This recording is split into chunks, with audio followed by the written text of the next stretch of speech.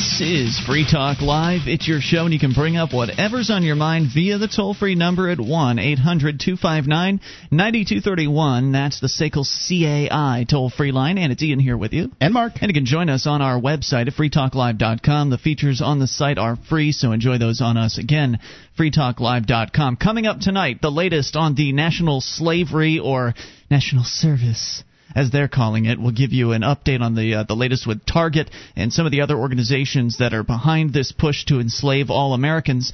And you did get a call back from Target today, Mark. We'll talk more about that. But before we get to that, though, I want to talk about a story we mentioned last night and didn't get to, from WCCO.com in Minneapolis.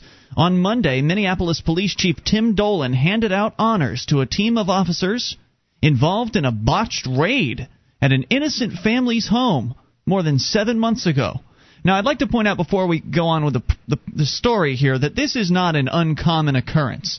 There have been several instances in the past of police clearly abusing people and then getting awards for their abuse of people after the fact. They don't actually, have an abuse award, but they're given an award for some nonsensical bureaucratic thing after they've been found just guilty of being awful. Not necessarily guilty. I think that this is a tactic to avoid, that way, if it ever comes down to it and a jury's convened in order to hold them accountable, look, these officers have gotten awards for this. Yeah, they've been on the force for 17 years. They're great guys. Well, here's what happened. Here's the story. The family is upset, and their attorney criticizes the awards and questions the timing. Just days before Christmas, the sound of intruders breaking into their home in North Minneapolis prompted Vang Kang to grab his shotgun to protect his 6 children. His terrified wife called 911. Kang fired several shots at the intruders, who turned out to be members of the Minneapolis Police Department's SWAT team. The officers returned fire. But they did. Their protective gear prevented them from being harmed by the bullets. Not so much Luckily, Kang. No, he ended up okay. Luckily, no one was hurt in the shootout last December 16th, and the Minneapolis police chief ordered an internal investigation. The house was left riddled with bullet holes and broken glass, and 2 days later, Dolan, who again is the police chief, apologized to the family and launched an internal investigation to find out how the SWAT team wound up in an innocent family's house in the middle of the night. By the way, it's rare that people get apologies from the cops when stuff like this goes down, so that's pretty unprecedented, the fact they even bothered apologizing. Now, whether they fixed the bullet holes or not is another question. Probably, if they made the apology, they probably did. The investigation determined that the team had gone there looking for gang members' guns after an informant gave investigators in the department's Violent Offenders Task Force bad information. And they give these informants credence, and usually they're a bunch of crackheads. Right? What are they doing? Just making up addresses. According to the story, the investigation is still ongoing. So here we are 8 months later, and they're still investigating the story. On Monday, Chief Dolan recognized members of the SWAT team for their bravery and how they handled the raid. With Mayor Ryback and other city officials looking on, the chief handed out medals and commendations. He said to the crowd, "The easy way would have been to retreat under covering fire. The team did not take the easy way out. This is a perfect example of a situation that could have gone horribly wrong, but did not, because of the professionalism with which it was handled." And why would retreating have been have prevented things from going horribly wrong? They riddled the family's home with bullets and nearly killed Mr. Kang. And it was the wrong house. And that part, what he's saying is that retreating is bad. He says, the Kang apparently they don't know how to use discretion. No. Why bother doing any investigation? An informant gave you some information. You just move. Don't check the facts. Don't, sit a car outside and watch the place. There's drugs being dealt. Oh, gosh. All right. Anyway, the Kang family was upset when they learned of the awards given to the SWAT team. But they were. They were outraged and they were hurt. To this day, the family continues to suffer, according to one of their attorneys. Helfinger said the family has notified the city they plan to file a lawsuit over the botched raid. He questions the timing and motives for the award. Why are we now seeing the police department honoring these men? In this context, I'm convinced this is an effort on the part of the police leadership to sanitize the conduct of their officers on December 16th. There you go. The officers put themselves in harm's way. They were shot at and shot and deserve to be recognized, said Dolan in a statement defending the awards to the SWAT team. He said the internal investigation conducted by his staff cleared the conduct of the SWAT officers who raided the Kang home. So I thought it was still under investigation. Well, maybe there's more than one investigation. No, maybe the investigation is going on as to like how it all happened, but they've cleared the officers. That much they are certain of. And so it doesn't matter here, apparently, that they raided the wrong house and terrorized an innocent family. Can you imagine how scary that is? I can't even imagine. 6 children in this house. Scary enough that a man would pick up his shotgun and start shooting. Yeah. That's pretty scary. So apparently that's all to be brushed aside, and these officers are to be commended for their bravery in raiding an innocent family's home and terrorizing them at gunpoint. I mean, what? Well, I don't know that I necessarily think that, the only thing that I've got to say as far as the officers go is they didn't do proper investigation, and they just said, well, somebody up the line said that this was okay. Why should they? They've got no liability. I mean, they did no investigating whatsoever. They went in, raided this house, and they terrorized this family, and nothing is going to be done about it. The family is filing a lawsuit. Hopefully that will go somewhere, but even if it does, even if the family does get some sort of payout, the officers aren't going to pay.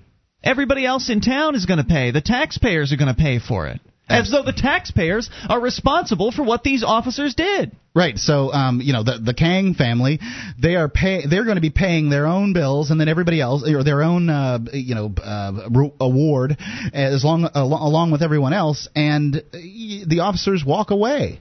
It's just the mistake of some bureaucrats out there, and they don't pay the price. There's no accountability. There's no accountability with these people. I can't say I would go out on the limb that you did earlier and suggest that the police would actually repair this damage. We know of stories that they've broken down people's front doors and not done a damn thing about it. If they apologized for it, then they're accepting liability.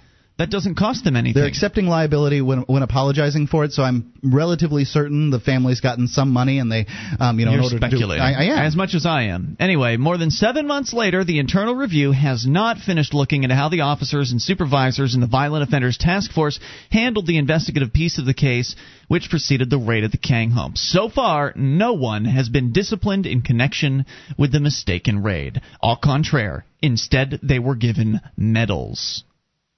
Now, look, as I said before, this is not an unusual story. It's not the first time. I mean, you say it every time, pretty much. That they don't always get handed medals, but it has happened before. Yeah, and that's. I think that the story points it out. I pointed it out before I heard that part in the story. Yep. That in fact they do this to cover their butts, but they're still giving commendations to these officers for mistakes. And these, and when I get on the air and I talk about how voluntary solutions are the way to go, replacing the government police with market-based protection services, people get all scared about what might happen. And oh my God, we can't not have government police. Well, we can't have government police. Look what they're doing to people. You can't sit there and listen to this story and say, "Oh, those poor people." Well, good thing it didn't happen in my town. Because there's no reason why within the next 3 hours the SWAT team won't be kicking in your front door next. There's no reason why. It was a total F-up here, and this stuff happens all over the place. Radley Balco's The Agitator has a map of America and, little pinpoints all over the map as to all the different places these botched raids have actually occurred, and there's no reason why you can't be next. It's showing up in the major media. Popular Mechanics had a story on this about 6 months ago. Really? Popular Mechanics. Yeah. This is an epidemic, and as this country slides down the path of becoming a completely totalitarian police state, it's only going to get worse. And of course they'll have their reasons. Oh, well, this guy was, we were looking for someone who was supposedly violent. Well, we're looking for drug dealers. We're looking for immigrants. We're looking for terrorists. And the government's always going to have an excuse, and it never finds itself guilty, and it never holds itself accountable. The individuals are never held accountable, and yet people go along and they keep paying for this system as though it's something that they need. And it's absolutely sick. More on the way. Bring up anything. Free talk.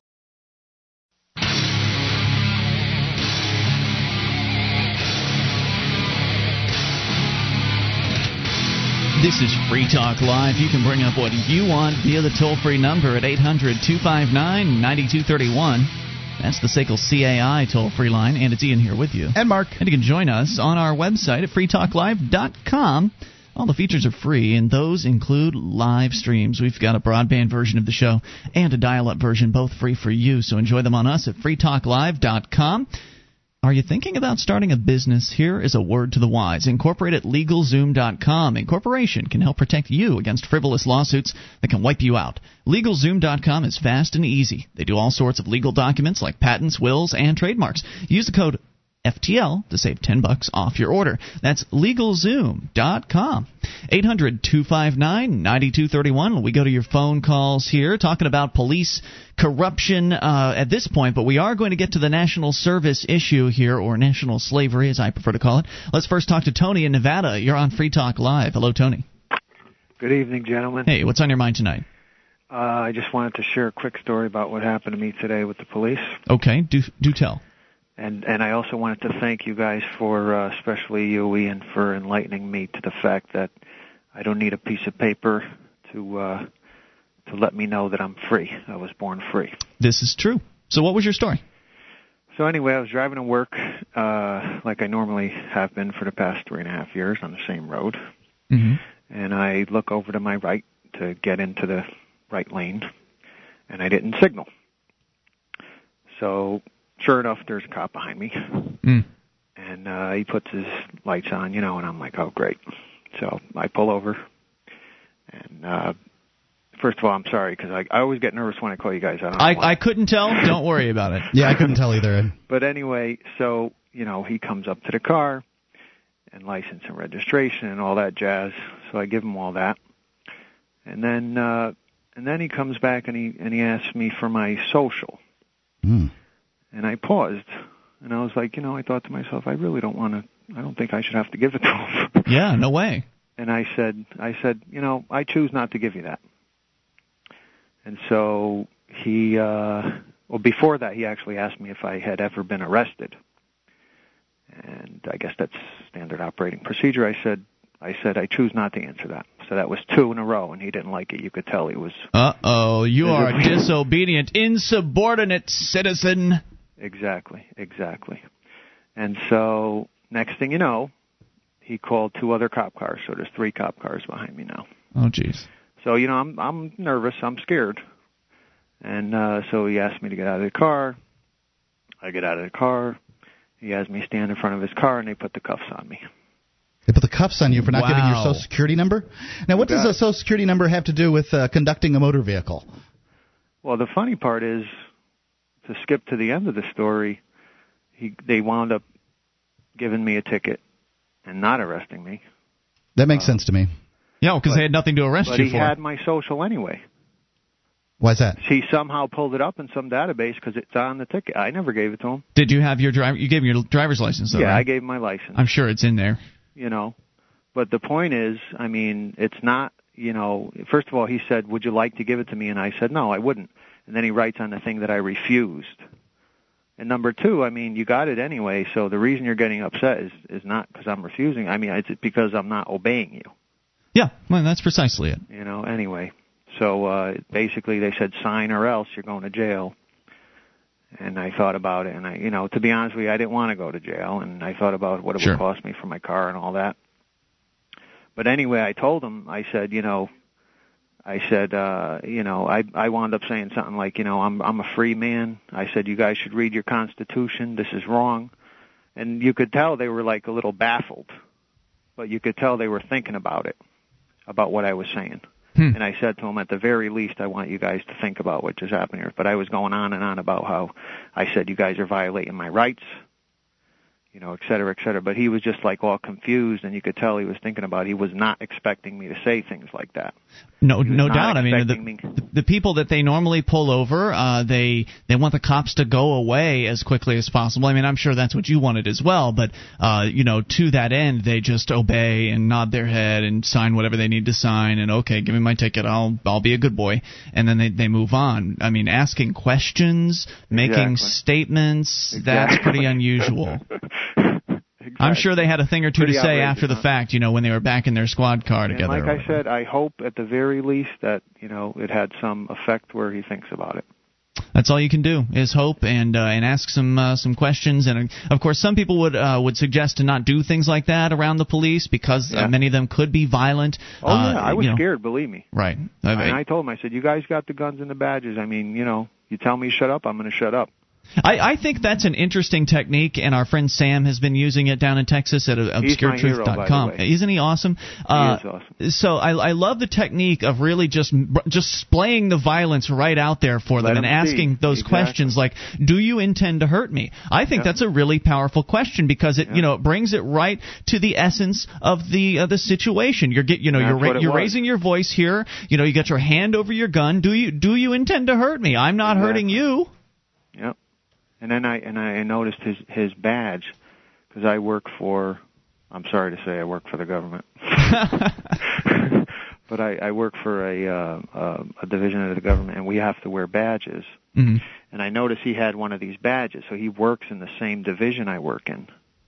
And I said that, I pointed that out to him. I said, I noticed you work in this, I don't want to say where it is on the radio, sure. But because he works there. And then, so he says to me, why do you ask me that? He says, are you threatening me?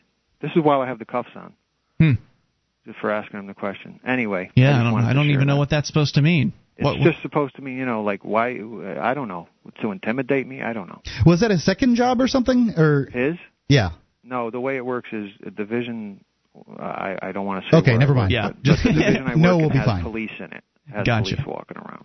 Well, sir, it was a good story, and congratulations on having the courage to stand up for your rights, at least in some part. What was the ticket for? Anyway, was it for the lane change? Oh, by the way, it was for the lane change, and he wrote on it that I refused to answer questions, which I didn't. He asked me if I would like to, and I said no, I wouldn't like to. Maybe we can start ticketing the judge when they refuse to answer our questions, like they refuse to answer Sam's questions. Because you could very easily go and do the same thing as Sam did here. You could go into the courtroom, with a camera and start asking those questions about, what's the nature and cause of the proceedings and charges against me. Where's the victim? Where's the complaining party? I said that to the cop. I said I didn't hurt anybody. Yep. And then I also said to him, one of the things I said to him was, I said, there's a new movement in this country. I said, it's called the Freedom Movement. I just kind of came up with that, but it's new for me, maybe. I don't know. Yeah, well, it's new to most people. So he writes it on the ticket. Freedom Movement. Subject, by the way, subject, right? Subject refuses to answer questions, states that I was violating his rights and that there is a new freedom movement. Yep, there sure is, and they're going to get more familiar with it here over time. Of course, it's going to happen in New Hampshire first, and I thank you for the call tonight. Certainly appreciate hearing from you, Tony. Keep up the great work out there. 800-259-9231 is the SACL CAI toll-free line. When they gave out those Social Security numbers in the beginning, the way they passed them off on the American people was that they were just going to be used for Social Security. That's what it said on the card. Not so anymore. No. Just another example of how government programs always grow beyond their original intentions. And they always get every bigger. time. 1-800-259-9231 is the SACL CAI toll-free line. You can bring up anything. This is Free Talk Live. Would you like to help others find Free Talk Live? You can help us advertise, market, and promote the show at amp.freetalklive.com. Consider becoming a Free Talk Live amplifier now for $3 a month and get some cool bonuses at amp.freetalklive.com. This is Free Talk Live. It's your show. You can bring up anything via the toll-free number at 800-259-9231. That's the SACL CAI toll-free line. It's Ian here with you. And Mark. And you can join us online at freetalklive.com. The features are free. They include the updates. You get signed up, and we'll let you know whenever there's something fresh to announce about Free Talk Live. A couple updates went out last night. One of them announcing the brand new Shriners, of which there are 3. You can go to freetalklive.com to see those. Plus, the voting situation has reset. It's a new month. 1st of August. That means it's time to go and vote again. If you voted in July, you can now vote a fresh vote. If you voted last night, you can still go and vote. That's true. You can vote again, I should say. When we do need your votes, so go to vote.freetalklive.com to help push us up on the podcast charts. so we can be number one for longer this month, hopefully. Yeah, the longer we're at number one, because that's sort of, when you're at number one is probably the more important than where you end up in the month. Right, because people are always going and looking at that chart all month long. We're talking about the Podcast Alley top 10, and if we're number one, that just means more people will listen to Free Talk Live and find the message of freedom and liberty. So help us out and go to vote.freetalklive.com. We're about 50 votes out of the top slot, and we're not even in the top 3 right now. Ooh, geez, we really need some help. Vote.freetalklive.com.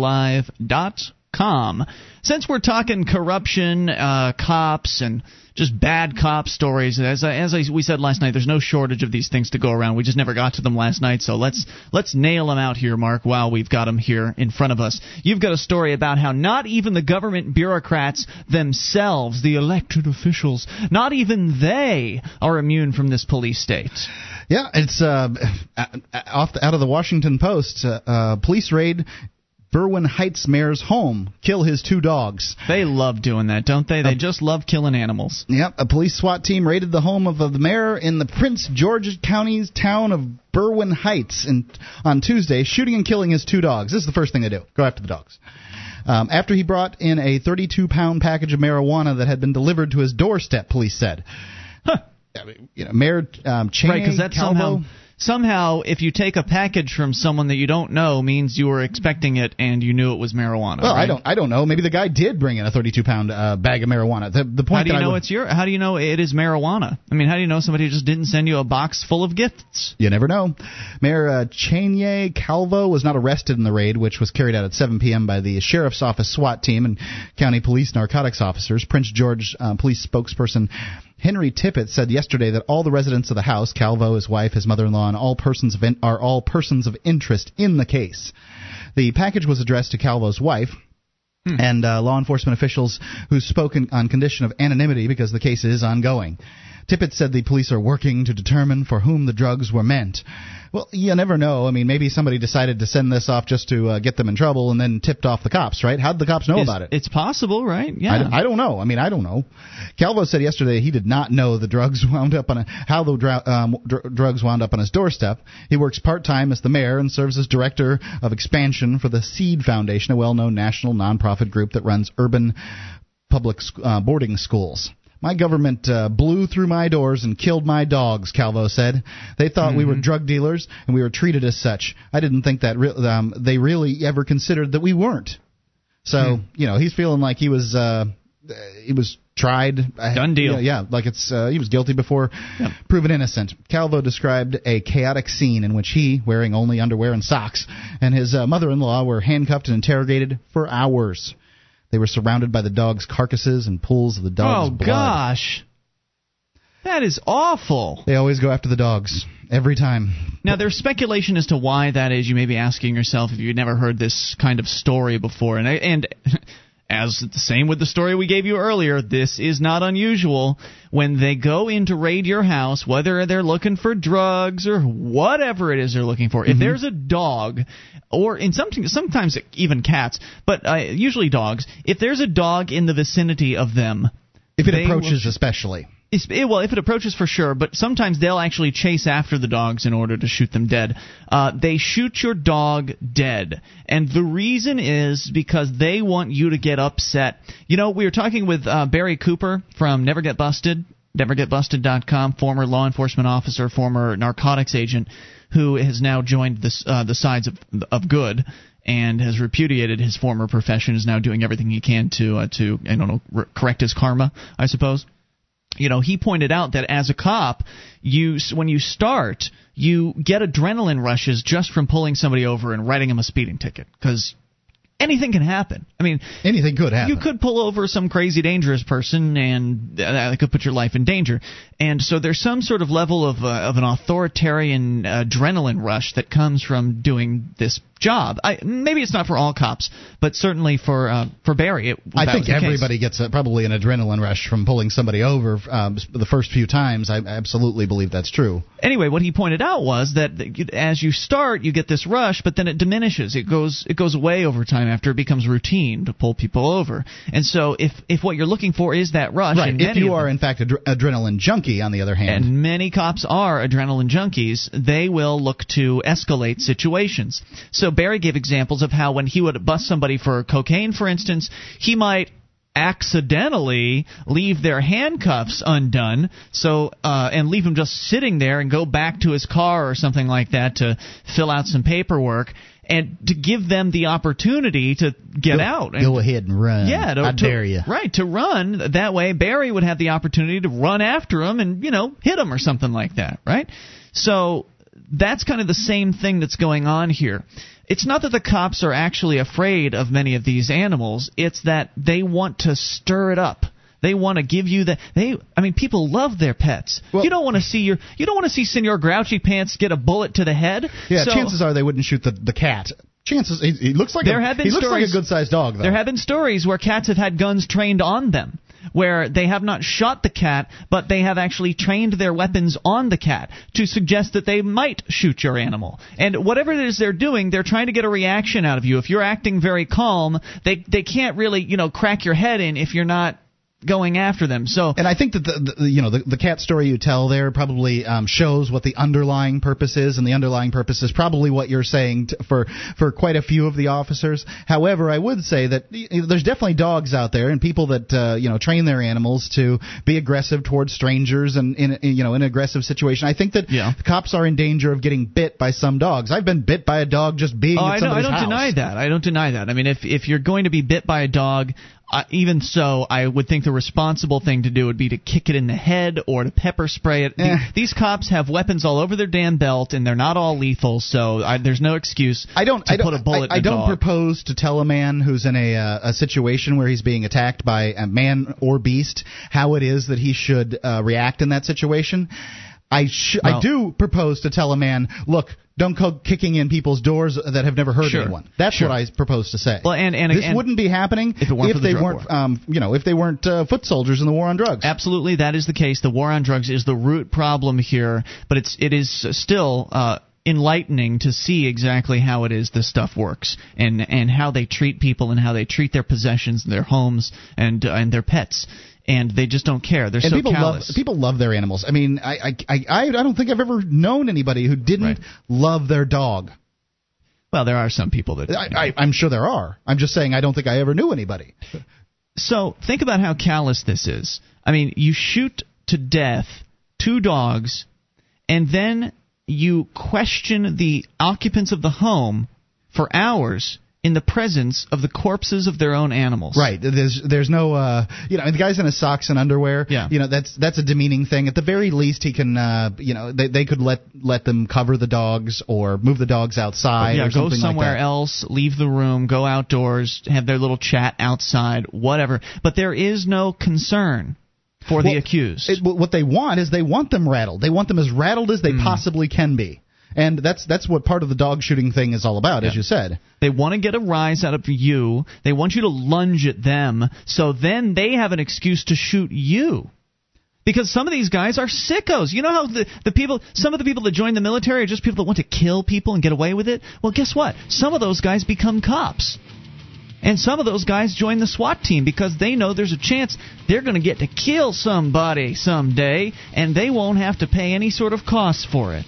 A bad guy. In the meantime, between killing humans, they get to kill dogs and suffer no penalty whatsoever for that. And then if some human owner of one of these dogs actually makes a move out of anger from their dog being slaughtered, then they've got an excuse to put a bullet in your head. More coming up. Free Talk Live. This is Free Talk Live. You can bring up anything via the toll-free number at 800-259-9231. SACL CAI toll-free line. It's Ian here with you. And Mark. 800-259-9231. Join us online at freetalklive.com. The features on the site we give away. And if you like the show and want to help support Free Talk Live, then you can shop with us at amazon.freetalklive.com. Enter Amazon through that link, and Free Talk Live will get a percentage of your purchase. Once again, go to amazon.freetalklive.com and get your shopping done.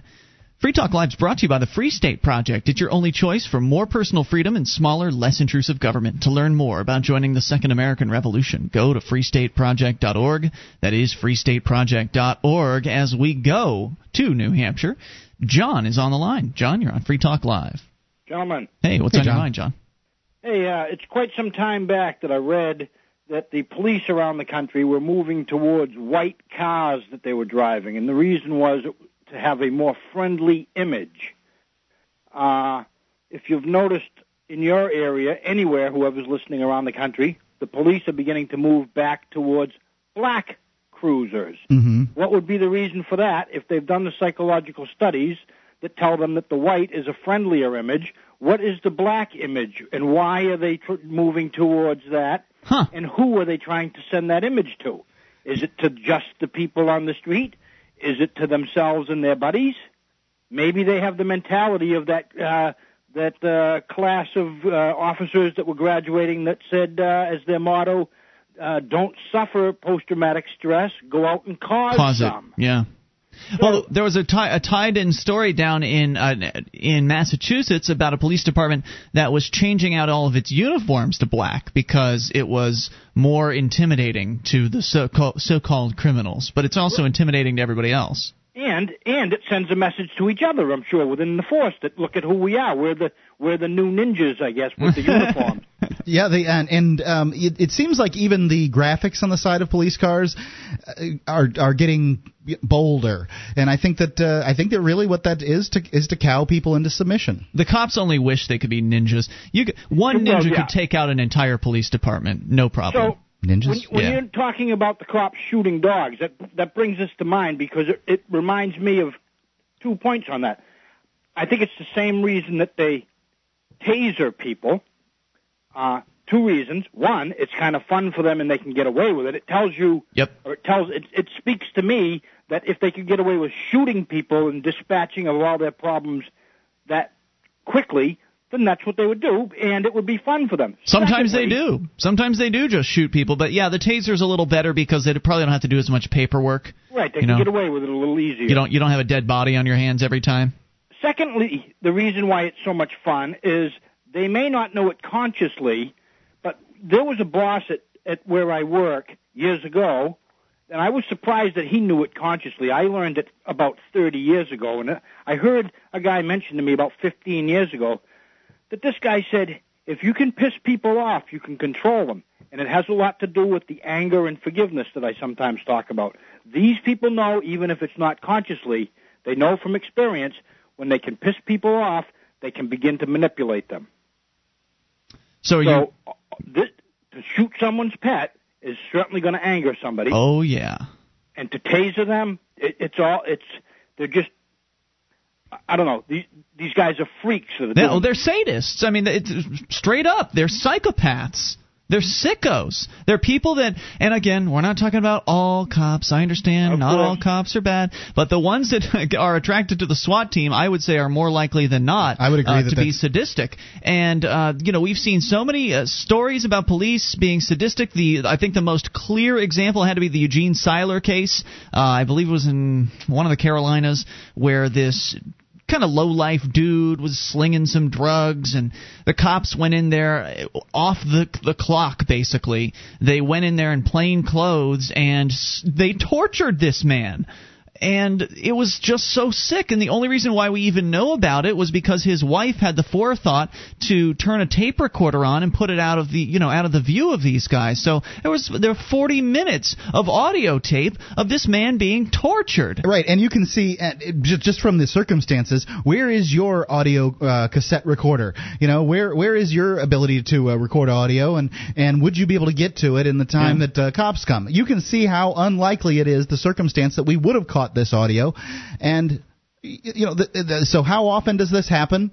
And no one ever knows about it. Yep, and what do? You come out and you say, well, the cops tortured me. If you don't have any evidence, you're done. I mean, there's no way that anybody's going to believe you. Then it's your word against our protectors. Certainly not if you're of the means that Mr. Seiler is. Yeah. There's one other thing that's happening in this country, and I know that you're going to touch on this national service business. they're going to start to indoctrinate people more and more into this system. I've seen stories in the paper where they've got people who have some interest maybe in law enforcement, and a lot of children do. A lot of young boys, they grow up thinking that, I want to protect people, and they get the image of being a good cop, protecting life and property, and they have a good image of that. Right. But now they never have liberty in mind, but now they're getting children who have, and young adults, kids, teenagers, to be rats, in even just on minor things, even traffic. Sure. If you have an interest in being a policeman, start to get involved now. And it has to do with this indoctrination towards a police state, towards the government is always right, and the citizens are of less value. There are laws where the politicians, the judges, etc., there's a higher penalty on either threatening or harming them, so they see their own lives as being more valuable. Yep, they sure do. Than you or I.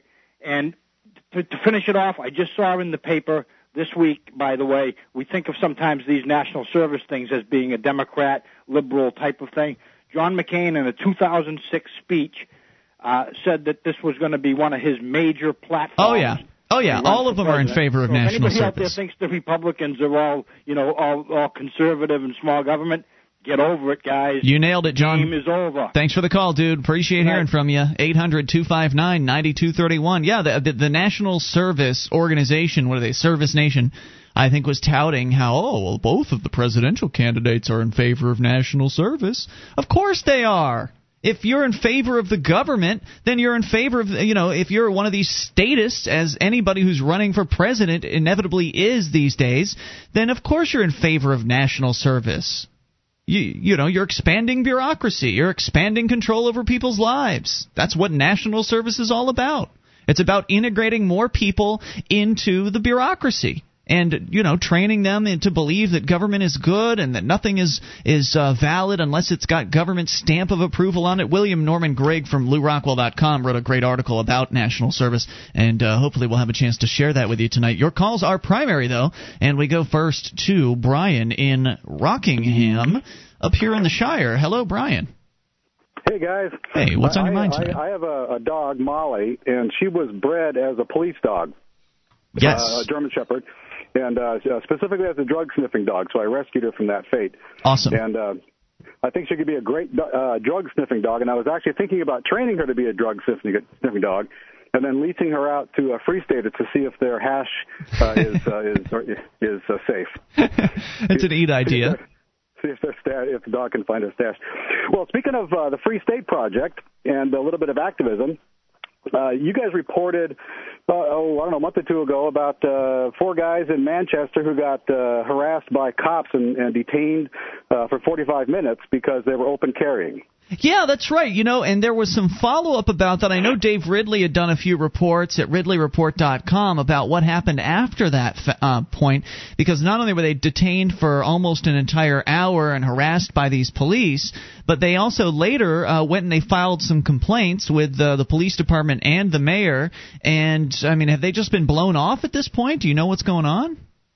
Yeah, I was in the meeting. About 10 of us were in a meeting with the mayor of Manchester, and he promised to include training. It was basically a civil rights issue. They violated these guys' civil rights, there's now training about that, and supposedly in the next phase of training. So we're going to keep on top of it, and we do have an ear to that. All right. Well, definitely let me know what happens with that. What else were you calling about? Well, the whole idea of open carry, and ever since then, for the last 2 months or so, I've been carrying my Glock right there on my belt everywhere I go. I carry it around, working in the yard. I carry it. I go down to Home Depot, which I've been spending a lot of time at, and I actually went into the selectmen's meeting with the gun. I go into a bank with the gun. I go everywhere. It's like I got a tape measure on one hip. I got the Glock on the other hip. And everybody sees it, everybody notices it, but only a couple of people have ever said anything. Do they? I wonder. I imagine that they just think you're some kind of officer. If you see the way I'm dressed, I'm usually covered with dirt, and I'm all sweaty, and it's hard to think that I might be a cop. But who knows? Undercover, who knows what they're thinking? So you're basically reporting success in that there have been very little that has happened as a result of this, right? Yeah, absolutely. Everybody sees it, obviously, I'm just trying to get people to get used to it. I don't want to be treated special. Good deal. I just want people to get used to it. Keep up the good work, Brian, and thanks for the call tonight. Hour 2 is coming up. You can take control of the airwaves. Bring up anything. This is Free Talk Live. You ever have one of those days where everything goes right?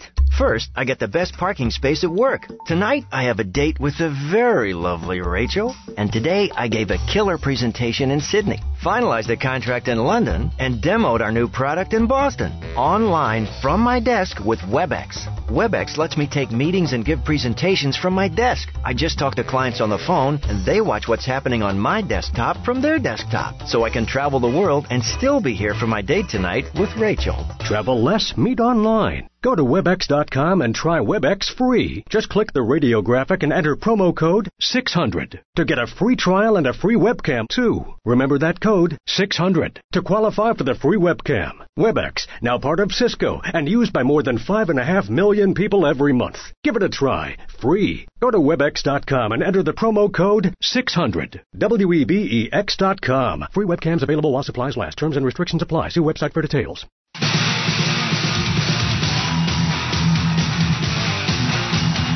This is Free Talk Live. It's your program if you take control of the airwaves and bring up whatever you want via the toll-free number.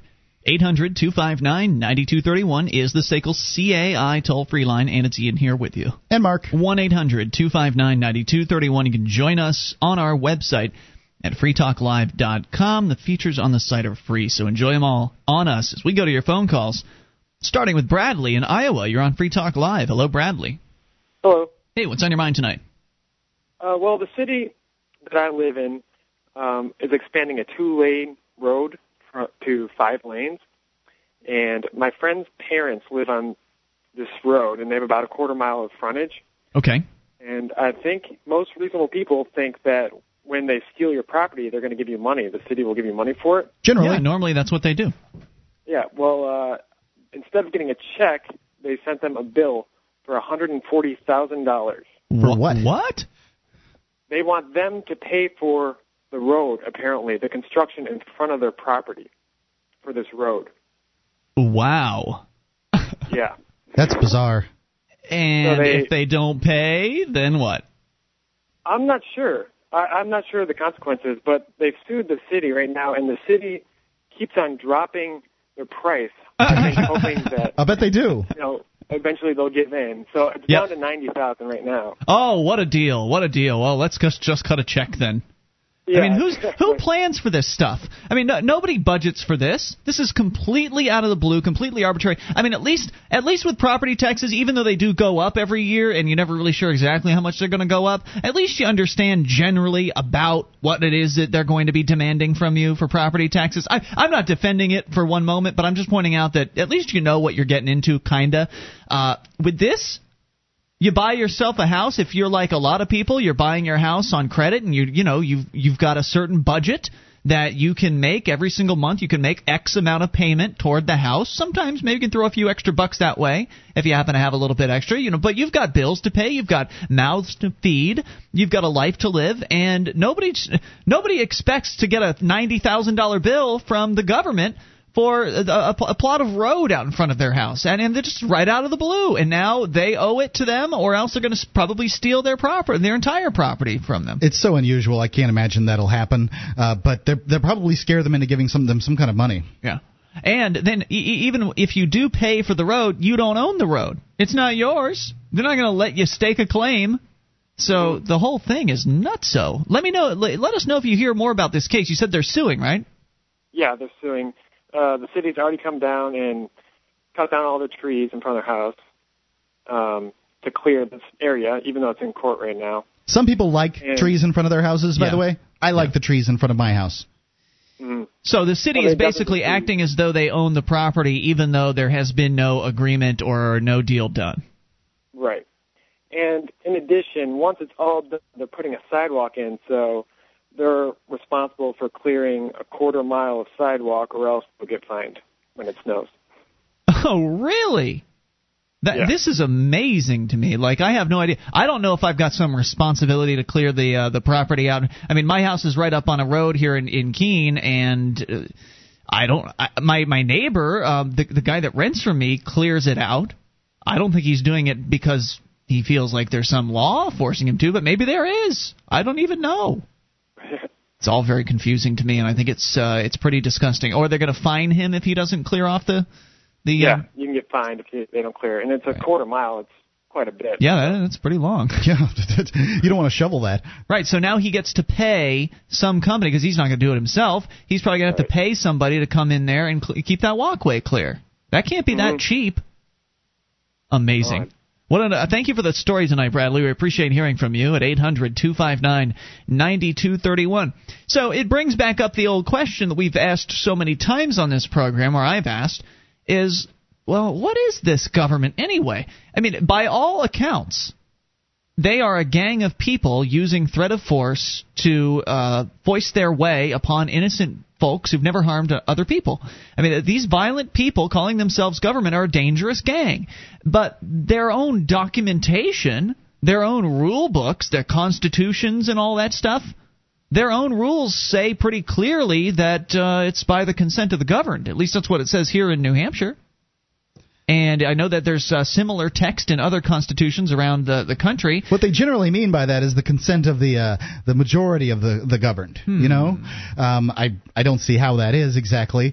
That's a fantasy. Yeah, someone someone over at the Free Keene blog at freekeene.com was going back and forth with me on comments last night, trying to convince me that, well, majoritarianism is the way things are in this country, and just because you don't agree with it doesn't mean it's not the case, and blah blah blah blah. And I'd agree with him. I just don't, I don't care. He said, well, your argument is blah, blah, blah, and my argument is this and that. And I said, well, I'm not arguing with you.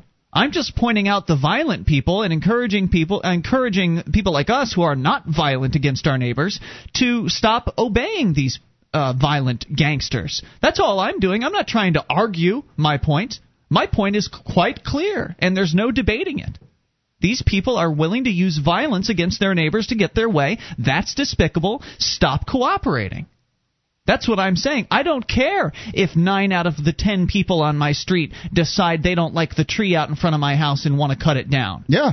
Why? Who cares? Majority rules, Mark. That's the society we live in, and you consent to it just by being here. And the thing is we really don't live in majority rules. I mean, that's what they'll say.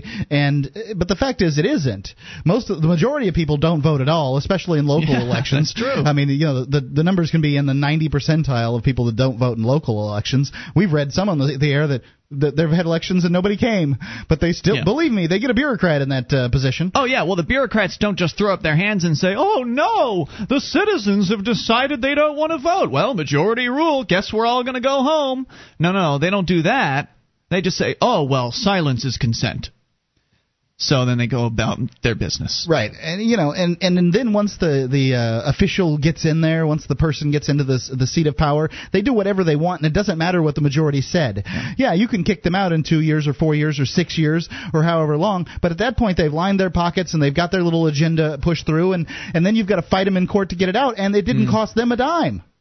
The whole system is effed, and in my opinion, the best solution is to stop cooperating with it. Yep. So that's what some of us are doing up here. I said in a letter to my town government yesterday that I read on the air, and I think that really makes sense, is that the town says that it gets its power from the state. The state will say it gets its power from the people.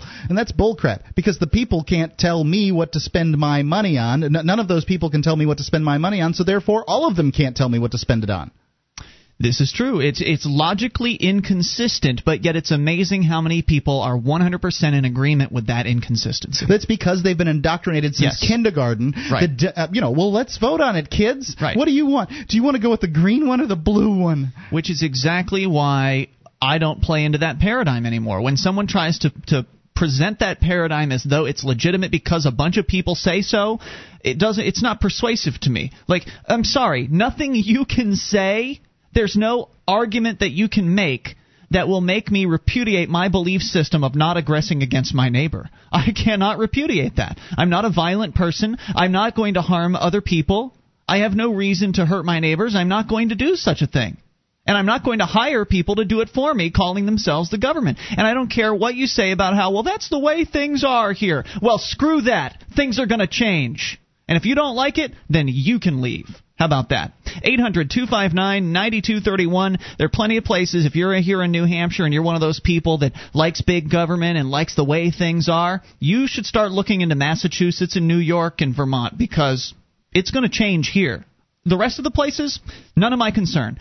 I hope it changes there, too. I hope that freedom expands out from New Hampshire, that this message infects so many people that the governments, just kind of in a chain reaction, begin to lose their legitimacy in the eyes of their victims, and that governments crumble all around the world. That would be the ideal, because a world that was actually free would certainly be better and far more wealthy than one little area that's free. But, if you don't want your freedom, then you don't have to have it. When you say governments crumbling around the world, you've said in the past, and I think that you actually heard it originally from our friend Menno Troyer, that you want to do away with, not with government as much as the authoritarian model of government that we currently have. And I want to replace it with voluntary interaction. I wouldn't call that replacement of government, but if it makes you feel better, you can. And if it governs your behavior, if you sign a contract that governs your behavior, then I guess it's government. More on the way. You can take control. This is Free Talk Live.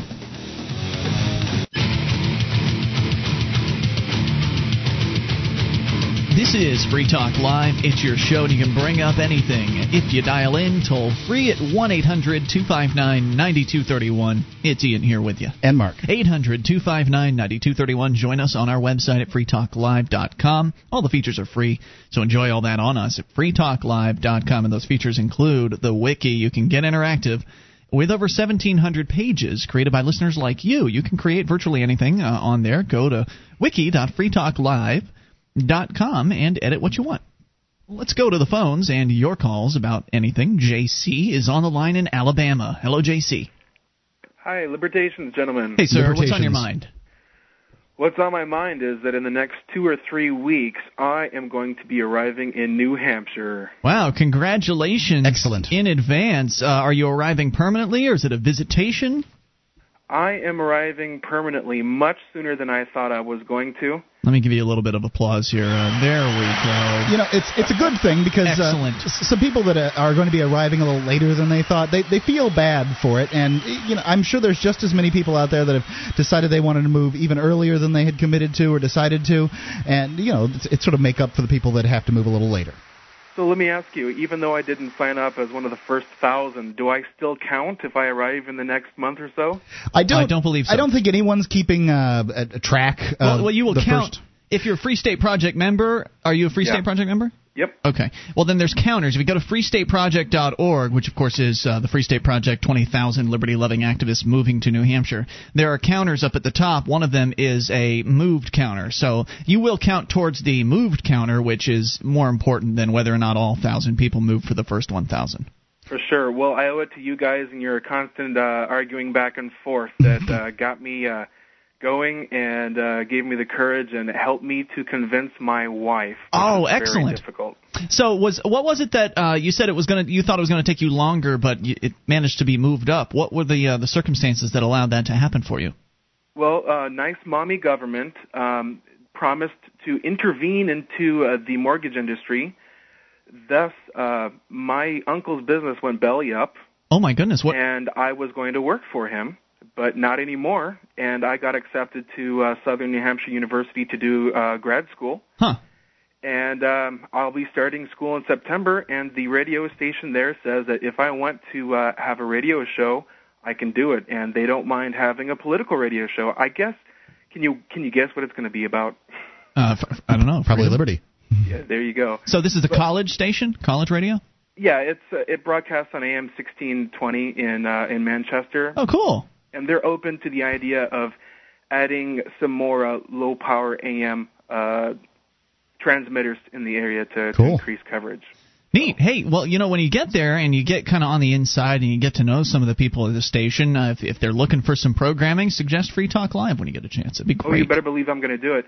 Hey guys, I'm on Podcast Alley, and I'm looking at the votes. Just wanted to. You may have been talking about it earlier in the day, but I didn't hear. But just to let everybody know, FTL is in fourth place. No, we need to get up that chart. They are 57 votes behind the number one spot. Is it the Muggle guys again? Nope, believe it or not, it's not the Muggles this time. It's Keith and the Girl, which always, they always perform pretty well in the early portion of the month, and we'll then knock them out. They peter off. But the fact is, the sooner we're number one means that there's somebody coming to Podcast Alley right now for the very first time, and what they're seeing is the list of top 10 right there on the right hand side, and they're saying to themselves, "Oh, the best podcast in the world is Keith and the Girl," and they're mistaken. The best podcast is unfortunately sitting at number 4, and we have to take care of that immediately. All right. Hey, thanks for the heads up on that, JC, and congratulations in advance. But don't forget to post if you need some help moving. Go to nhfree.com and post over there. And as you know, a bunch of free staters are going to show up when you arrive, and they'll help you unload your truck, and you won't even have to do any work hardly yourself at that point. Thanks for the call, dude. Good to know. Yes, sir. Thank you. 800-259-9231. More people coming to New Hampshire as the weeks go on. Those numbers incrementing on the Free State Project's website to show that we've got hundreds of liberty activists already here. They're already making a difference. Some of them are plugging into the political scene. Some of them are plugging in to different things in the marketplace world of activism, and we're seeing some tremendous results already. It's only going to get better as the ranks increase of the people here in this state, and they really are the best activists I've ever come across. We were talking about the Fully Informed Jury Association outreach that's going to be going on here in our very own Keene, New Hampshire, next week, which is the first time I think it's happened here, and hopefully it will be the first of many where a number of activists are going to show up at the courthouse at 8 a.m. on Monday morning, and we're going to hand out Fully Informed Jury Association information to let the jurors, the potential jurors that are showing up that morning for their little conscription, to let them know that they have the ability as a juror to reject the law itself. If they disagree with the law, they can vote not guilty because of that. Now, usually you're not actually supposed to tell the judge that you are nullifying. You can just say you failed to prove your case because they don't like it that you nullify. I think that's like a lot of people are scared of actually coming out and telling the judge that. But you can vote not guilty based on your thoughts on the law. So you can go to fija.org if you want to learn more about that. That's fija.org. And, of course, if anything interesting happens Monday, we'll let you know. 1-800-259-9231 to Rick in Colorado. Rick, you're on Free Talk Live with Ian and Mark. Hello. Hey, what's on your mind tonight, Rick? Hey, I was just, I like this whole idea of freedom and all. Do you have enough room for everybody over there? I think we can fit them in. For everybody? Yeah, probably. The marketplace is pretty good at scaling up to demand. Where is New Hampshire? Really? Is that a serious question? Mm-hmm. It's in the Northeast in the United States. New England, we call it. Yeah, New England. Just north of near Massachusetts. New England? It is in New England. Yeah. Near New York? It's east of New York and north of Massachusetts. Really? Is this a serious question? Yes. Yes. I was actually going to talk about this. I've always kind of been a free thinker and trying to be self-reliant and all. Mm-hmm. And I actually I didn't have a job for like a 10-year stretch, and I've always kind of like do bartering and whatnot, Okay. But when I go, sometimes I need to get a job, Yeah. When I go looking for a job, I have a tough time filling out an application, so it makes me unemployable. What do you mean when you say unemployable? When you say you have a tough time filling out the application, what's that mean? Because I don't have no job references. Oh. So they say you're worthless, basically. Well, wait. What kind of jobs are you going after? Well, I'm a mechanic. I restore cars. I got a Class A driver's license, commercial driver's license, but nobody will hire me because of that. It seems strange to me. I mean, you can't start on some sort of low-level rung. You can't start work your way up a bit. The janitor or something like that, and get some job experience. Possibly. That might be a good idea. Maybe you're setting your sights a little bit too high. I mean, because I understand where those businesses are coming from. I mean, nobody really wants to hire somebody for a important position that doesn't really have a history, or someone they can call up and say, "Hey, is this guy a good worker?" They're a little bit scared about doing that. But if you're willing to take a minimum wage job or some very low paying job in order to prove yourself, then that could help you sort of again move up the rungs and get to where you want to be. But you have to be willing to to be humble enough to take a kind of a position like that. And I thank you for the call tonight, and I wish you good luck. 800-259-9231.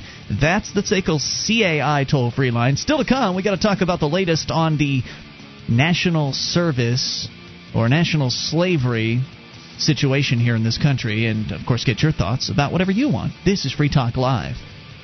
With your help, we can spread the message of liberty around the world. Consider becoming a Free Talk Live amplifier for just $3 a month now at amp.freetalklive.com. If you can't afford it, keep enjoying us for free. If you can spare the $3, visit amp.freetalklive.com.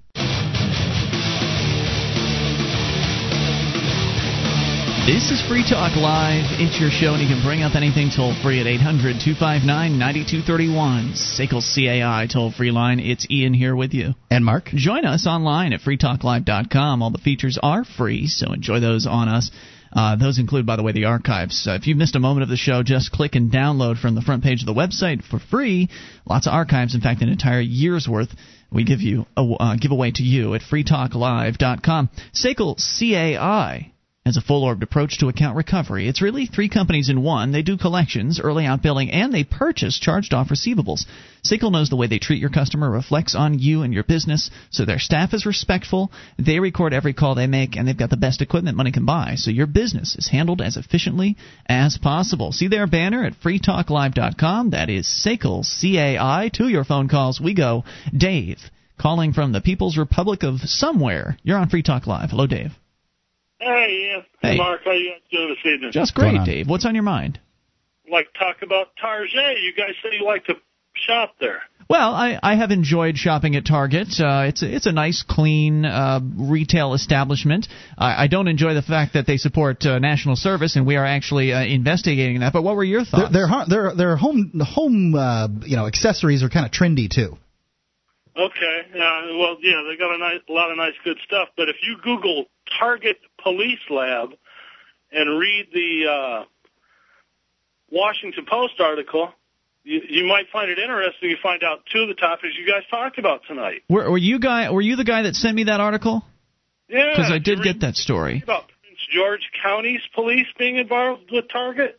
Yeah, what's going on is, from what I understood of the story, Target has got, I guess they've done some real development on the technology that they use within their stores for loss control, which is, the department where they put their cameras up and they want to make sure that they're not losing items out the front door to reduce their costs and keep their prices low. So loss control is a really important department in the world of retail, and basically Target has been giving their technology to police departments in order to help them supposedly solve crimes. And, I looked at that story and I thought, well, this might be interesting to bring up. That was my first thought, Target, supporting the police state. But at the same time, it's not as egregious of a violation as their support of national service, because in that case, what they're probably doing is they're just saying, well, we want to do what we can do to help solve crime. And when an organization like Target takes a position like that, it's not like they're coming out specifically to help the cops with a war on drugs or something like that. They probably feel like they're contributing to something that will help reduce crime. And when people normally think of crime, they normally think of violent crime. So I figured we'd give them a pass on that one. Just because their intentions, I think, are good. And we believe their intentions may be good with this national service thing. Yeah, I do believe they are. I think they likely haven't looked into it as thoroughly as they should have. But that's what we want them to do, is we want them to look into this national service and then make a decision as to whether or not they continue supporting it or not. I think the boycott should wait. I don't think anybody should boycott quite yet. We need to inquire, find out what their true position is, and then once we determine that, then we can begin boycotting the company. So they either recant their position and we continue shopping with them, or they don't and they keep supporting slavery and we don't shop there anymore. Did you read the entire article at all? I scanned through most of it. I can't say I read every single word. Oh, okay. Well, what do you think about Target and the SWAT team? Does that change your opinion at all? What were they doing with the SWAT team? I don't recall that part. Well, let's see. On the very end of the article, the person who was arrested on a speedboat, I guess, he questioned informants, got to know some of the suspects, and was there as I guess talking about a cop. There as a federal SWAT team surrounded one of the ringleaders on a speedboat on Lake in Minnesota. What I is can that? only gather that the guys on a speedboat in Minnesota maybe bring something from Canada. I don't know, but what's that have to do with Target's technology? How did Target help them? Dave, how did Target help them with that? Well, you're going to have to read the article, man. I don't have it in front of me. I figured I'd ask you. Thanks for the call. 800-259-9231. That's the SACL CAI toll-free line. I figured, we'll give them a pass on that one just because what company will come out and say we oppose the police state? I mean, there's nobody. You could go to Walmart and say, well, Target's supporting the police. Do you guys want to repudiate your position? And, do you want to come out against the police in order to get my business? There's no winning on this. No, I wouldn't think so. There's no way that we can get Target to stop giving money to the cops. And if you go after every company for every sort of getting in bed with the government that there is out there, it'll never end. You're just not going to shop anywhere. You're going to end up going to your next door neighbor that that grows organic vegetables, and that's how you're going to eat. Yeah. So, you have to draw a line somewhere in the society that we're in, and that seems to be a line that's worthy of drawing because you're never going to get any company to come out against the police, and so you just might as well leave that one alone. But to get a company to come out against slavery, I think is a pretty reasonable thing. I would agree. Right. So that's what we're trying to do. Plus, you're stopping the growth of government as opposed to trying to shrink the government. It's easier. You're stopping the growth of the status quo as opposed to preventing the status quo. But I appreciate Dave bringing that to our attention. Oh, yeah. And let's go to your phone calls. And to the amp line, unscreened, who is this? You're on Free Talk Live. Hey, this is Dan in Pennsylvania. Hello, Dan. What's on your mind tonight? Well, I wanted to talk about market-based activism versus political activism, but there's something else I just found about this morning that I thought you'd be interested in. Okay. Have you ever heard of the online search engine called Cool? CUIL? Yes. Yeah, I have not. It's brand new. I'm hip on this internet stuff. You are hip. Yeah, I'm cutting edge. Yeah, wow, Mark is up on something technologically that Ian isn't. It was in the Freedom's Phoenix. I read it from top to bottom. Ian just scans it. Yeah, what's so special about this particular engine? Well, it was designed by a couple of Google engineers, and they objected to Google's privacy policy. So what they have done is they've created a search engine that searches the entire web, has complete user policy, and they also use private arbitration instead of government courts. So wow, I like what I hear. That's pretty cool. Same here.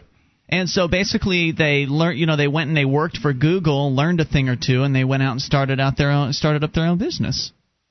Yep, it's like Mark said, it's CUIL.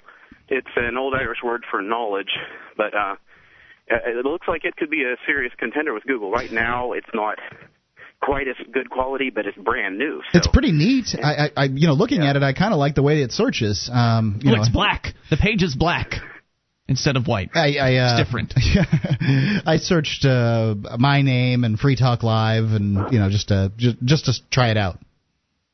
Neat. Hey, I appreciate you bringing that to our attention. I will definitely take a closer look. But, just on the issue of a couple of employees breaking off from Google and going to start their own company, this is the kind of thing that companies like, plumbers and more established non-internet companies, this is the kind of reason why companies who are established go to the government to lobby for regulation, because they don't want you working for them, learning all the tricks of the trade, in whatever, fill in the blank industry. They don't want you coming in and learning a thing or two and then running off and competing with them. So if they get regulations passed, like if there was some sort of regulatory agency for the internet, and if you wanted to open a new search engine, you'd have to go through them, then, CUIL.com probably wouldn't have been able to jump over whatever hoops would have been put up. Luckily, the internet doesn't have those kind of regulators, and so these guys could just go run right out and start their own website without having to ask anybody's permission. But if you're an apprentice for a plumber, or you're one of the install techs for a heating and cooling company, and you want to go out and start your own company, even if you've got a little bit of capital, you better have a lot more on hand, because you got to pay a bunch of licensing fees and bribes to the government officials. That's what licensing fees are, they're bribes.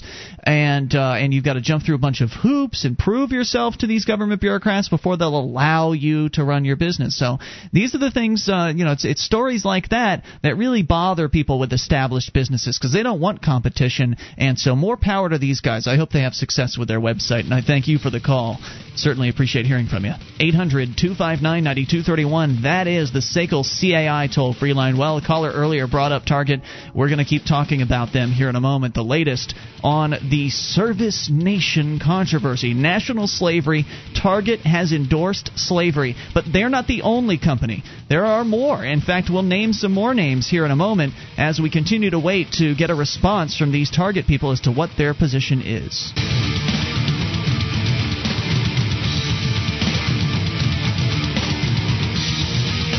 This is Free Talk Live. You can bring up whatever's on your mind if you dial in toll-free at 1-800-259-9231. That's the SACL CAI toll-free line. It's Ian here with you. And Mark. Join us online at freetalklive.com. The features are free on our website. Those other radio talk show hosts, they want to charge you for accessing their site, so enjoy ours free at freetalklive.com. In this time of high gas prices and rising costs of air travel, you can meet online. You can have a little meeting. You can have everybody's desktop show what's going on your desktop, and you can sell your clients that way. It's webex.com. That's WEBEX.com. Webex.com. You can go code the 600-600, and it'll save you. Oh no, get you a free webcam, right? And you can start your free trial for I think it's 30 days. Webex.com. There you go. 800-259-9231. So we've been talking all week long about a very disturbing story from Time magazine, where they've been talking about this idea of national service. And we've talked about national service for years on this program. It's been batted around for a long time in the realm of the government people there in D.C. And if you never heard of it before, basically they want to force all Americans between the ages of 18 and 42 to work for 2 years for some government bureaucracy. That's the basics of national service. Now, they call it voluntary because you get to choose which government bureaucracy you work for. That's how it's voluntary in their minds.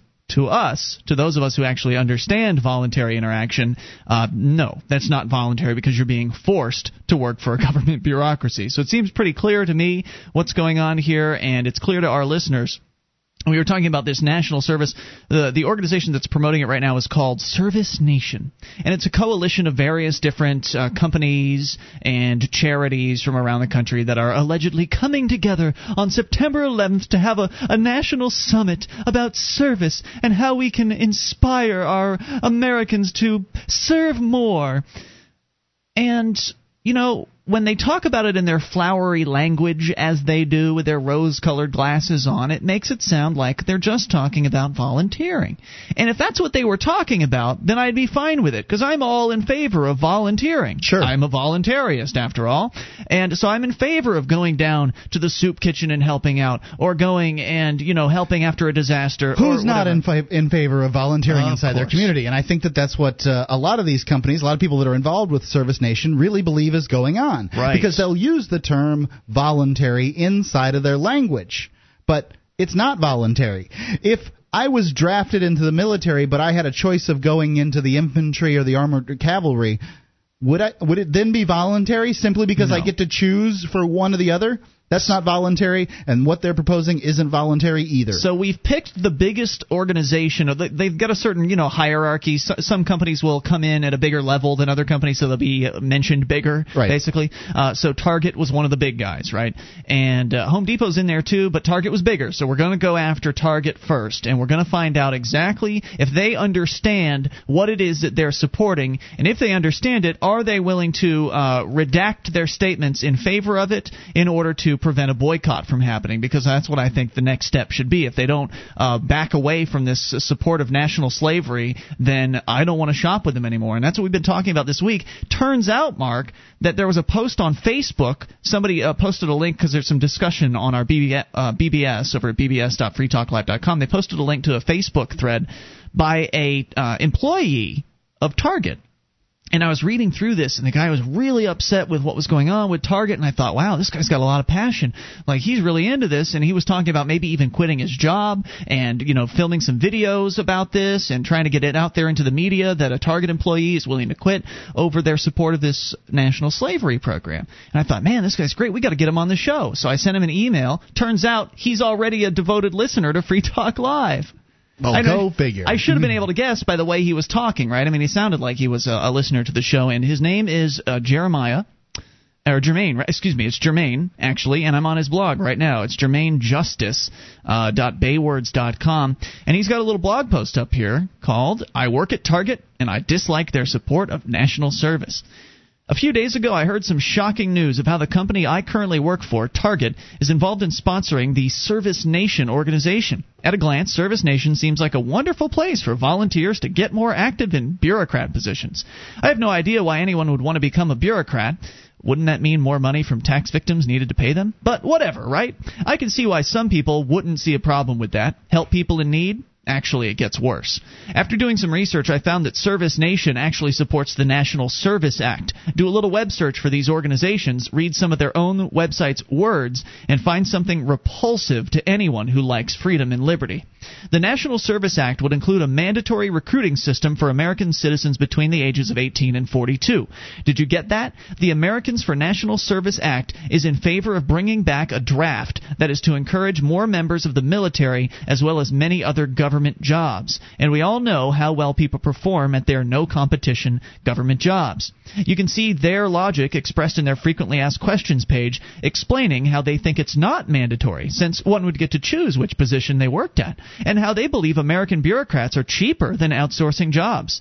Aside from all this, you have to ask yourself what the difference is between national service and slavery.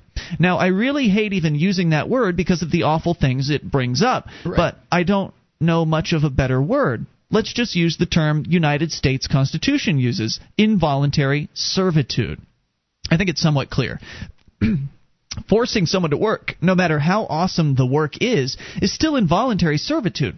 How about letting individuals choose how to run their life and do good in the world? I have no problem with getting groups of people together to save the world, but don't do it on tax victims' dollar, and don't do it in the name of a draft. It messes with people's lives and is just morally repulsive. Competition and personal choice is what the world truly uses to better itself, and I think the guilt, especially in this society, has been growing way too fast. Did I mention some of the grassroots stuff for Service Nation is going to be held in New York on September 11th? Perhaps more people will be on a bigger guilt trip when looking up at the wonderful landscape of New York City, being asked to sign a petition to help those in need through the threat of violence. So as a Target team member, which is their brand term for employee, I'm planning in the coming weeks to do a little protest boycott experimentation, possibly followed up with my resignation from the company. Be sure to check out my stories, videos, and information on my website, jermainejustice.com. Apparently he has his own YouTube channel as well, and he is planning on talking to us here on the air. He mentions Free Talk Live in his blog post. In fact, we've scheduled to bring him on the program tomorrow night at the very beginning of our Saturday show, when, of course, we have the most listeners on with Free Talk Live to talk about this with our biggest audience. He says, let it be known that I realize Target may not have fully realized and been aware they were supporting a draft all this time. I can imagine they've been told it's a great way to bring volunteers into the world, and Target's very community-based, and they love that stuff. My objective is to make it clear to the people of Target and its customers that this could be something worse. Call it a draft, call it mandatory national service, call it involuntary servitude. It all sounds rotten to me. Maybe my next topic to talk about will be about how the income tax is just as bad. So this guy sounds like he is willing to get active on this, and he is getting active on this, and I think that we should do whatever we can to support him. You know, I agree. I entirely agree. As far as I'm concerned, he should be the focal point of all this. I mean, as somebody who works for Target, beyond just us, radio loudmouths we're just customers there. This guy, I think, it's a much more persuasive kind of story to follow him. I think there's a human story to it, and I think that's pretty cool. I've been trying my best at muddling my way through talking to these people. I don't want to threaten. I don't want to say the word boycott to them.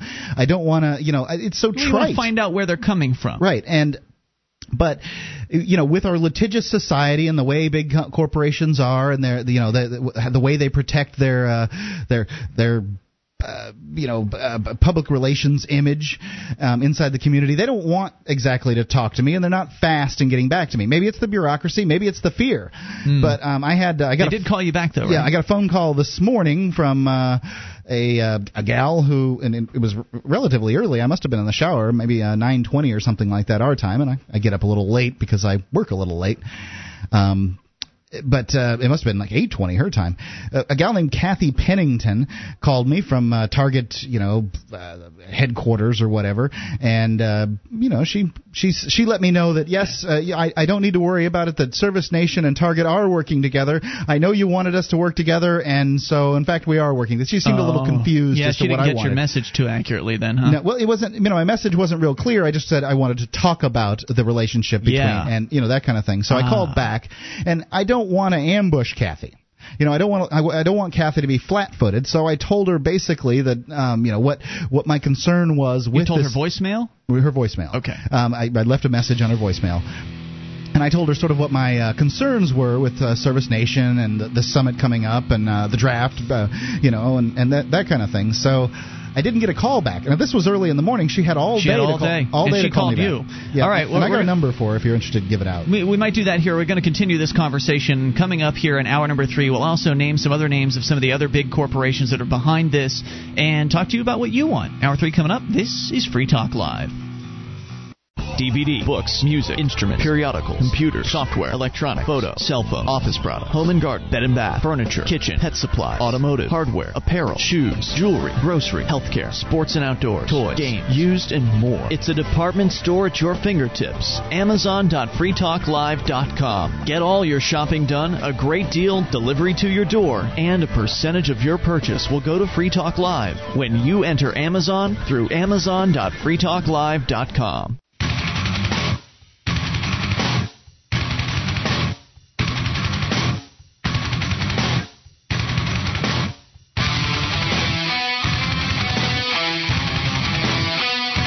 This is Free Talk Live. It's your show. You can bring up anything as we launch here in hour number 3 of the program. The toll-free number is 1-800-259-9231.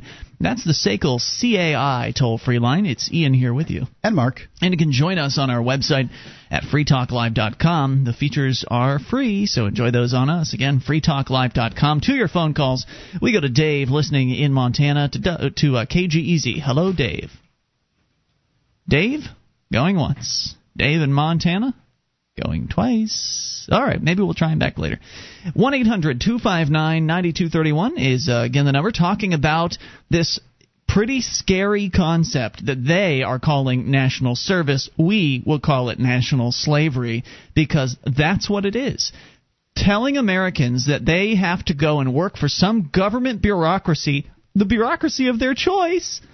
Telling they have to go work for a government bureaucracy, and if they don't go and work for that government bureaucracy for a period of 2 years, I believe that's the proposal on the table right now, then they could be punished. They could be sent to a jail cell, for instance. That's slavery. Yeah, it's anti-American. It's wrong. And, I don't care what it is that agency does. I don't care if they, they're helping people. I don't think there are that many government agencies that do that.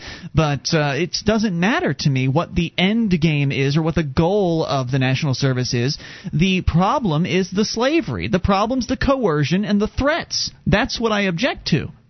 And William Norman Grigg over at LouRockwell.com wrote something up about this whole national service concept, and we'll share that with you, and then we'll get back to talking about some of the corporations in this country that are getting behind the idea. Again, this from LouRockwell.com. He points out that service is a pervasive blessing of a free market society, or even a society as cankered with collectivism as ours has become. Each second of each day, countless acts of service are being rendered. They are performed by auto mechanics and attorneys, doctors and dog groomers, musicians and manicurists. Service is given by sales associates in our much maligned retail superstores, by taxi drivers, by convenience store clerks. And those services are offered in voluntary exchange for money, or at least the government-issued simulacrum of the same name, on terms that are mutually beneficial to the buyer and seller. Altruistic service, likewise, abounds in the United States. It takes place in families, religious communities, private clubs, and fraternal organizations, and in the form of spontaneous individual acts of conscience. Yeah, how many organizations are put together? And I don't want to diminish individual acts, but how many organizations are put together solely for the purpose of helping the community? Countless. It's impossible to determine. To an advocate of national service, however, none of these activities are innately worthwhile. They haven't been mandated or certified by the state. Thus, they're missing the magic ingredient that supposedly makes government service morally superior to the private variety, and that is coercion. From that perspective, the janitor who cleans up a shopping mall in exchange for a paycheck is to be disdained as someone seeking his own economic benefit, while an AmeriCorps volunteer who cleans up a public park in exchange for money extorted from taxpayers at gunpoint is to be celebrated as the embodiment of the common good. Yes, they both perform the same exact function, but only the labor of the latter, of the bureaucrat, has been consecrated through the exercise of government coercion. Likely, that's not really fair. Likely they aren't doing the same thing and doing the same service, because the janitor, if he does a poor job, is likely to be out on his ear. Whereas the AmeriCorps employee, they'll probably get a pat on the back. You did the best you could. Right, and well, they won't even look at it from that standpoint. They're bureaucrats. Their standards aren't as high, and they're not held to the same standards that the free market is. Contemporary advocates of national service, whether they admit it or not, seek to and boy, are they jumping through some serious verbal hoops to try to cover this up. They do not want to admit that they support forcing people into this. They will try to cover this up. They call it voluntary. They do all kinds of verbal gymnastics in order to actually avoid admitting this. So it's going to be tough to get Target to understand this, because and the other companies that are behind this, because the organization itself claims it's only for voluntary national service.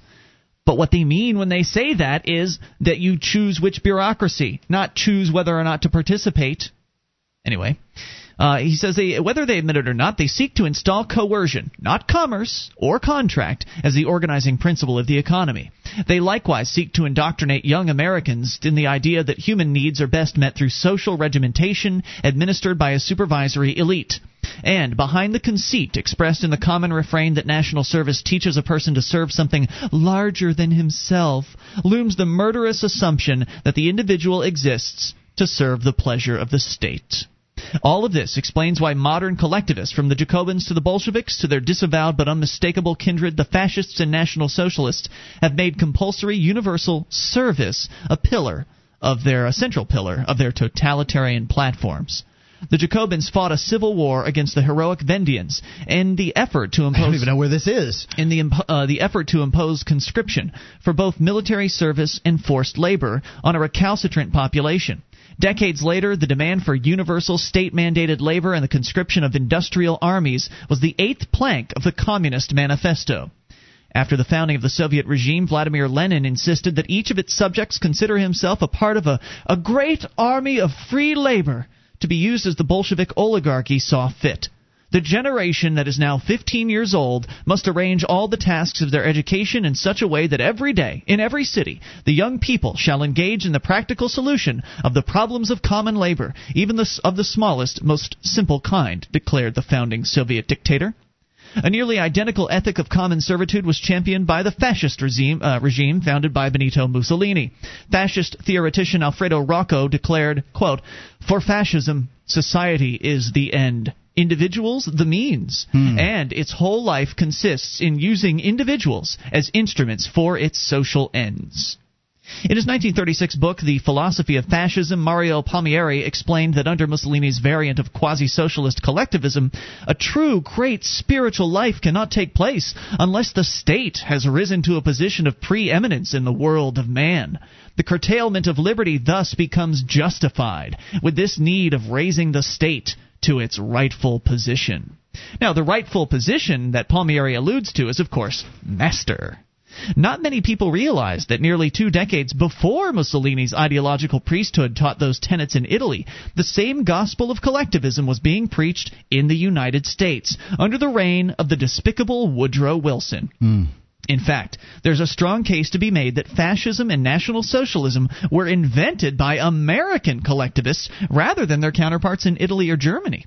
Bernard Baruch, chairman of Wilson's War Industries Board and the son of a German who fled that country to avoid conscription, unflinchingly espoused the concept of state ownership of its subjects in an August 7, 1918 newspaper editorial, saying this: "Every man's life is at the call of the nation, and so must be every man's property." What a bunch of crap! We are disgusting. No wonder they believe the Red Scare was going on. We are living today in a highly organized state of socialism.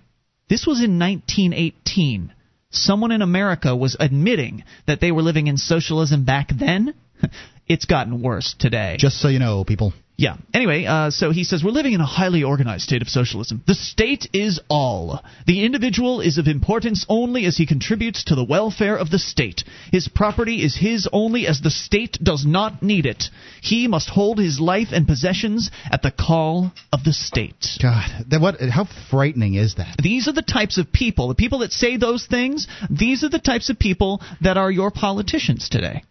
These are the types of people that get into government.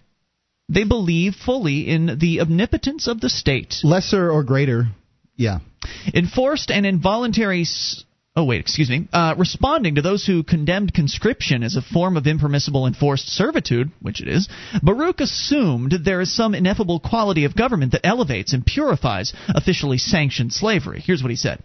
Enforced and involuntary service for a private master is and has been clearly and repeatedly defined by our Supreme Court as slavery. But this wasn't true, says Grigg, of those drafted into the military or into industrial armies through the Wilson regime's work or fight program. He said, a soldier deserves the nation or serves the nation directly. There is but one master in the case, and that master is America. He serves to profit no one but the country as a whole. And so, therefore, slavery in that case is A-OK. More about all this in moments. Free Talk Live. This is Free Talk Live. You can bring up anything toll-free at 1-800-259-9231. That is the SACL CAI toll-free line for you to bring up what you want. It's Ian here with you. And Mark. 800-259-9231. Join us on our website at freetalklive.com. We've got lots of stuff, and it's all free. The bulletin board system is included. Go to bbs.freetalklive.com to get interactive with over 375,000 posts. Oh, what's 100,000?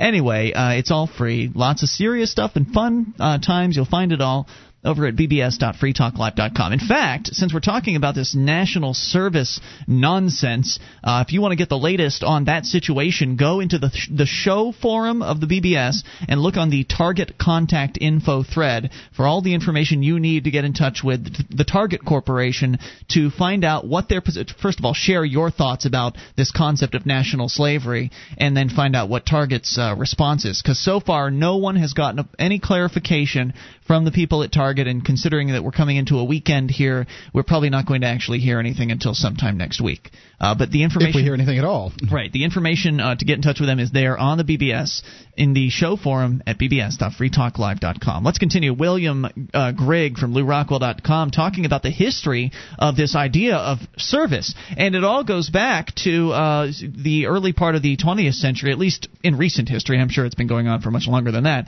but in recent recorded American history, there were people in the early part of the 20th century that were coming right out and admitting that America was a socialist country at that time, and talking about how the state is preeminent, that in the words of one man, the state is all, the individual is of importance only as he contributes to the welfare of the state. His property is his only as the state does not need it. And what did we talk about earlier with one of our callers calling to tell us about a friend of his who was having the front, half of his front yard stolen for some expansion of a road out in front of his house? Not only was he having it stolen, but the government had the audacity to bill him for the property. Send him for a bill for the portion of the road that they were going to build through his property. Well, because remember, his property's only his as the state doesn't need it. So in that particular case, the state decided it not only needed his property, but it also needed his money in order to continue their little construction project. And so this viewpoint is heavily in effect today, more so than it ever has been, and more so because the American people have become accustomed to this behavior. They've become brainwashed so effectively that they believe that this is normal and it's okay. Let's continue the story, though. Hear a little bit of history of this national slavery. So, as someone who lusted to impose an austere uniformity upon irrepressibly individualistic Americans, Mr. Bernard Baruch, the chairman of Wilson's War Industries Board back in the early part of the 20th century, was sorely disappointed when World War I ended so quickly. Here's what he said. Had the war gone on another year, our whole civil population would have gradually emerged in cheap but serviceable uniform. He wrote wistfully in his book American Industry in the War, published in 1941 as the regime in Washington geared up for a second mass bloodletting. Types of shoes were to be reduced to 2 or 3. The manufacture of pleasure automobiles was to cease. So he wanted you to be a total serf in this governmental He wanted system. urban situations where everybody had to go to work. They lived in close proximity. Everything was uniform. This sort of lockstep fascist thought process. Although Baruch and his comrades failed to consummate their desire to transform America into a dull, gray, collectivist monolith, the former war commissar could take some satisfaction in knowing that his work was appreciated abroad. Writing of Germany's National Socialist regime, Baruch proudly noted that, quote, German military experts have said, except for a few minor changes, the German economic mobilization system was conscientiously built in imitation of the similar American system. Let me repeat and italicize that admission. Bernard Baruch, the architect of Wilson's wartime collectivist state, was proud that the Nazi regime was using his program of universal conscription as the blueprint for their own totalitarian order. Nice. A few years before Baruch, the malignant, was put in charge of the American economy, social philosopher and psychologist William James devised a slightly different framework for universal slavery. In a 1910 essay of the same name, James introduced a concept that has since become an exceptionally tiresome rhetorical trope, the moral equivalent of war. As a self-described pacifist, James sought to extract the higher aspects of military sentiment from the bestial side of the war regime. Like many social engineers who write with extended pinky fingers, James found there was something about the regimentation and pageantry of militarism that stirred his loins. He mused that there must be some way to preserve the collectivist advantages of war without all that icky bloodshed. Why not have, in his words, a conscription of the whole youthful male population, though it's not just males nowadays. Now they're proposing everybody. Equality, Yep. The whole youthful male population to form for a certain number of years a part of the army enlisted against nature, wrote James, using the term to describe both the physical challenges of a country that was still part wilderness and those elements of a youth. And now it's the people that want to, enlist people for nature. Yeah. But it's all the same fascism. It doesn't matter what they're doing, it's still fascism. Force is force, coercion is coercion, and it should be opposed. More quotes from this particular commie or fascist or whatever the hell he is, statist, I guess. To coal and iron mines, to freight trains, to fishing fleets in December, to dishwashing, clothes washing, and window washing, to road building and tunnel making, to foundries and stoke holes into the frames of skyscrapers, would our gilded youths be drafted off, according to their choice, to get the childishness knocked out of them, and to come back into society with healthier sympathies and soberer ideas. They would have paid their blood tax, such a conscription, with a state of public opinion that would have required it, and the many moral fruits it would bear would preserve in the midst of a pacific civilization in the many virtues which the military party is so afraid of seeing disappear in peace. Once again, young men perform all kinds of various service referred to by James as employees or even as business owners. But this won't do. Only conscripted service will accomplish what he, like other statists, desired, to teach the youngster to put the state at the center of his life, impressing upon him the idea that he belongs to the state, and that anything that he has can be demanded of him by the state at any time. Just as importantly, it would preserve the chief benefit of war by imposing quasi-military regimentation on young Americans during peacetime. Roughly a century later, Time's Richard Stengel dumbed down and reheated William James's proposal in A Time to Serve, an essay he published in his little magazine roughly a year ago. And again, they are planning on publishing another issue on the topic here in a bit, in another month or two. It may seem like a strange moment to make the case for national service. This is Stengel, by the way, from Time. To make the case for national service for young Americans when so many are already doing so much. Young men and women have made their patriotism all too real by volunteering to fight 2 wars on foreign soil. But we have battlefields in America, too, particularly in education and health care. And the commitment of soldiers abroad has left others yearning to make a parallel commitment here at home. According to Grigg, 2 elements of this paragraph shriek out for a response. First, Stengel identifies education and health care as 2 areas desperately in need of help. Now, this isn't surprising, given the amount of government involvement in those 2 fields. Yeah. This illustrates one of the nastiest hidden aspects of the national service concept. Government creates or exacerbates social problems through corrupt intervention. Then, it forces people to work for free on behalf of a government-mandated solution. Secondly, young people face no impediments should they feel a calling to help clean up the government-created messes in education or health care, or to offer uncompensated service for any other cause. Stengel's disingenuous language about a national service program being a boon to those who want to make a commitment of that kind is a variant on a familiar theme, the idea that conscription would give youngsters an opportunity to serve. More on the way. Free Talk Live. Our archives, website, and podcast will continue to stay free, but if you think other people deserve to hear this show, consider becoming a Free Talk Live amplifier for just $3 a month at amp.freetalklive.com. Help free some minds. Visit amp.freetalklive.com. This is Free Talk Live. It's your show, and you can bring up anything toll-free at 800-259-9231, the SACL CAI toll-free line, 1-800-259-9231. You can join us on our website at freetalklive.com. The features on the site we give away, so enjoy all those, including the Shrine of Female Listeners, the dozens and dozens of ladies who've taken the time to send us their validated photo and prove they listen to the show. You can see what I mean by going to shrine.freetalklive.com and be on the lookout for our 3 newest Shriners, Cynthia, Dana, and Lauren. So go and take a look for yourself. And ladies, if you're a listener of the program, you're not yet on the Shrine, you'd like to join up, all the details are there on the Shrine page at shrine.freetalklive.com. Are you remodeling your kitchen or bath?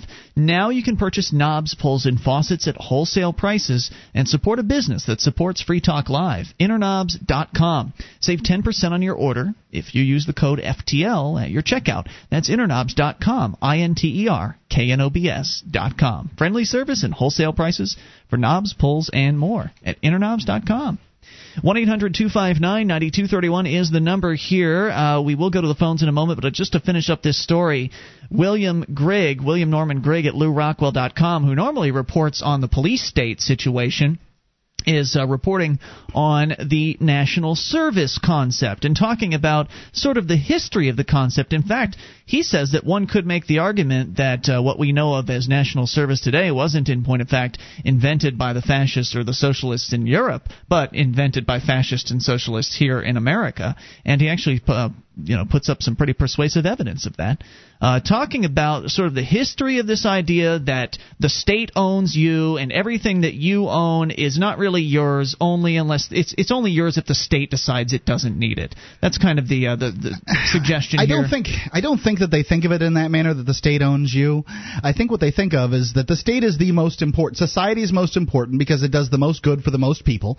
And I'm not saying that those are truths. I'm just saying that that's what they think. Mm-hmm. And therefore, it has the most, because it has the opportunity to do the most good for the most people. It has the most call on a human. We are collective. We are ants, and that's, you've got to do your best for society. Right, which of course is nonsense. I mean, society doesn't really exist. It's only a collection of individuals. And there's no good example out there that central planning works. Not one. Nope. But they're going to try to make it work this time here in America because Americans are the best people in the world, and we can do this right. Well, I don't believe that, and hopefully you don't either. I think Americans may very well be the best people at the sort of the free market and the ideas of liberty. We've pushed them farther. Well, I don't know. most Americans haven't done any pushing of the ideas of liberty. That's for sure. Well, look at the rest of the nations. Secondly, he says, young people face no impediments should they feel a calling to help the government-created messes in education or health care, to offer uncompensated service for any other cause. Stengel, who's the publisher, by the way, or the editor of Time magazine, Stengel's disingenuous language in his article, A Time to Serve, about a national service program being a boon to those who want to make a commitment of that kind, is variant on a familiar theme. The idea that conscription would give youngsters an opportunity to serve as if such opportunities didn't exist. Young people face no shortage of opportunities to enlist in the military or in any of the other numerous government-created service organizations. Right. What he's talking about is true. The fact is, there are all kinds of services out there that are offered by the free market. The only difference between government service and the rest of these services that that people provide is, well, the state. That it sort of deifies the state and gives it more power. The real intent, says Greg, is to reduce their opportunities by forcing them to serve. Because in the real world, in the free voluntary world, you can choose which organizations you want to go and work for. If you want to go work for the Salvation Army, go work for them. If you want to go and work for some local food bank, go work for them. Whatever it is that's most interesting to you is what you can do. But under the National Service Program, there will only be a handful of government bureaucracies that you will be able to choose to serve in. So he's absolutely right that national service actually reduces the choices available. I don't want to work for any government bureaucracy, period.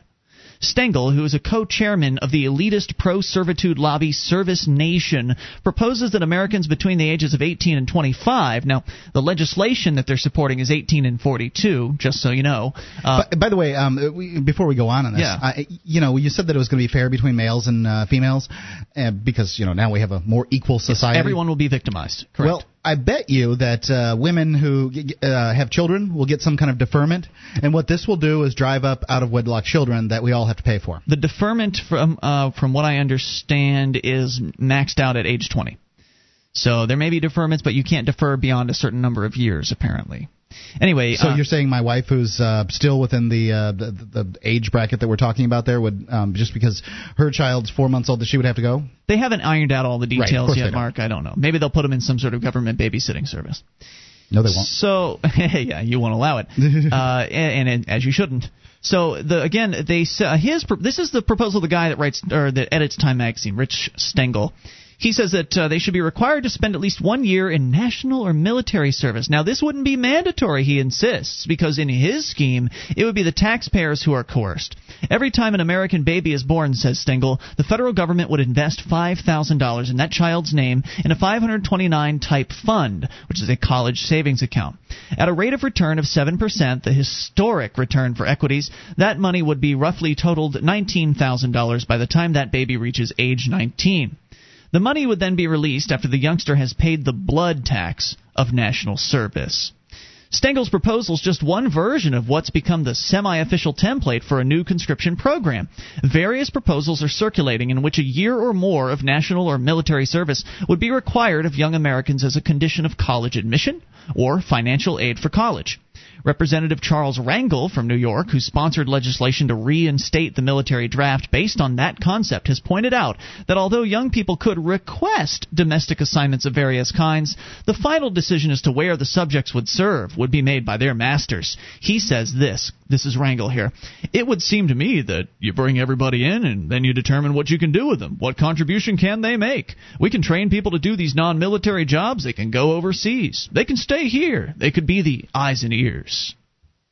Those who volunteer for military service today... Be a spy for the government on your own neighbors? Is that what they're suggesting? Eyes and ears? Stay here, be the eyes and ears? Right. They're talking about the proposals that are on the table here are proposing that Homeland Security be one of the major areas where these volunteers, so-called, would go. Conscripts would go. Those who volunteer for military service today have no control over how or where they serve, as we've heard from our callers who've said that they'll tell you one thing up front and then they'll change it on you when you get through the door. And they find that government reserves the power to redefine its service contract at a whim. Why should we believe that a universal mandatory service program would operate any differently? This September 11th through the government couldn't handle that kind of bookkeeping. They couldn't manage to get everybody into a career that they requested. Yeah. They wouldn't even be able to do that. So to think that they would even try is ludicrous. I mean, they may make some kind of effort, but it'll just be surface. Yeah. If they need somebody in a particular area and somebody requested that area, perhaps they would end up in that area. But that's about it. This September 11th through 12th, Service Nation will hold a 2-day summit in New York City to inaugurate a year-long campaign to enact a mandatory universal service program. Organizers anticipate the involvement of both John McCain and Barack Obama, who represent complementary halves of the mandatory service concept. The notoriously bellicose McCain lusts for the manpower necessary to carry out various wars and foreign occupations that would last for generations. Barack, the Blessed, has proposed the creation of a civilian national security force that would be just as powerful, just as strong as the military. And like all advocates of government-administered service, Obama believes that volunteering works best when it's mandatory under the penalty of law. His wife, Michelle, who once ordered people in an economically depressed Ohio community to eschew lucrative corporate employment and instead serve as instruments of the state, has predicted that as ruler, Obama will demand that you shed your cynicism, that you come out of your isolation, that you move out of your comfort zones, that you push yourselves to be better, and that you engage. Barack will never allow you to go back to your lives as usual. That sounds pretty scary, doesn't it? I can see how it would be motivational, but at the same time, it's sinister as hell. Yeah. Barack will never allow you to go back to your lives as usual. I'm sure it wasn't done in these in that tone, but who the hell is Barack to tell me where I push my boundaries? He's the decider, Go to hell, buddy. You big-eared fool. He's the decider, and we must obey. Else, we go to the pokey. 800-259-9231, though I don't think our friends are going to obey this one. It's Free Talk Live. More coming up. This is Free Talk Live. You can bring up anything in these remaining moments.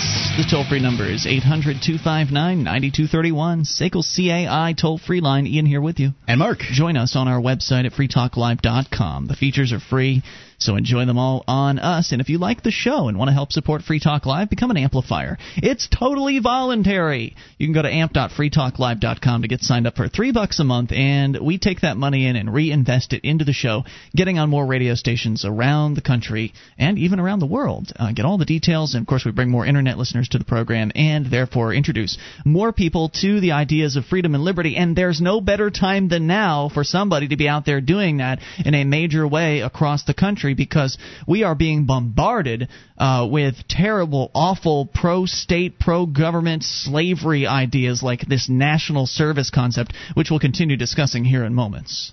Check out freedom-engineering.com. It's a anarcho-capitalist adventure series featuring Tad Galahad, and he apparently goes all over the place. In the most recent one, he goes to hell, finds nanobots, killbots, sexbots, and supermodel clones, immortality, and a rocket ride off this pale blue dot. That's freedom-engineering.com. Just a few more thoughts here from William Grigg at LouRockwell.com about this idea of national slavery, or national service as the politicians will call it. He says, whether it takes the form of a military draft or the creation of huge armies of state-supervised free labor, national service is designed to make the state the central focus in the life of every individual. It's a perverse political sacrament intended to compel subjects to seek first the good of the state and its supposed righteousness.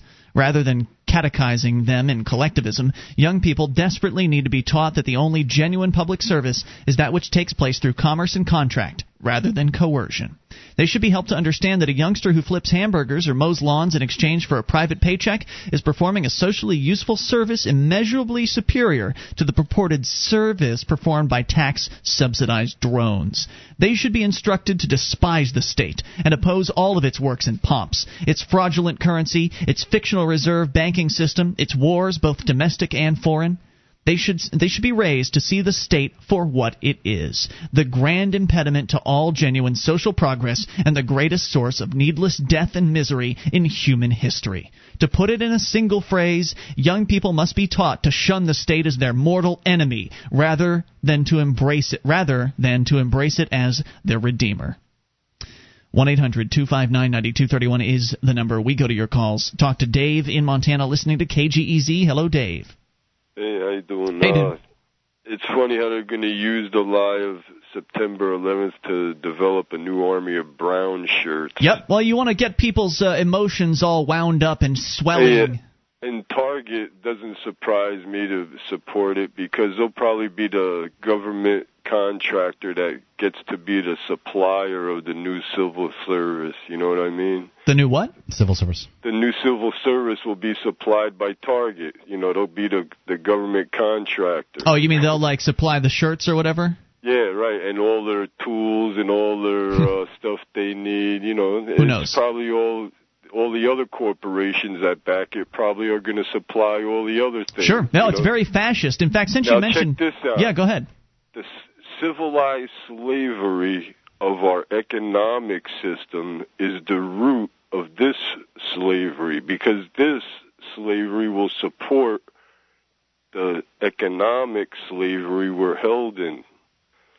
And it's all on debt. Yeah, you know, I think you're right that the Federal Reserve System makes so much that the government does possible. If you investigate, I bet your Target is affiliated with the government if you dig deep enough, because it's a conglomerate probably. Well, every corporation is affiliated with the government because they've gone to the government to ask permission to be a corporation and instead of just a regular business. This is good medicine.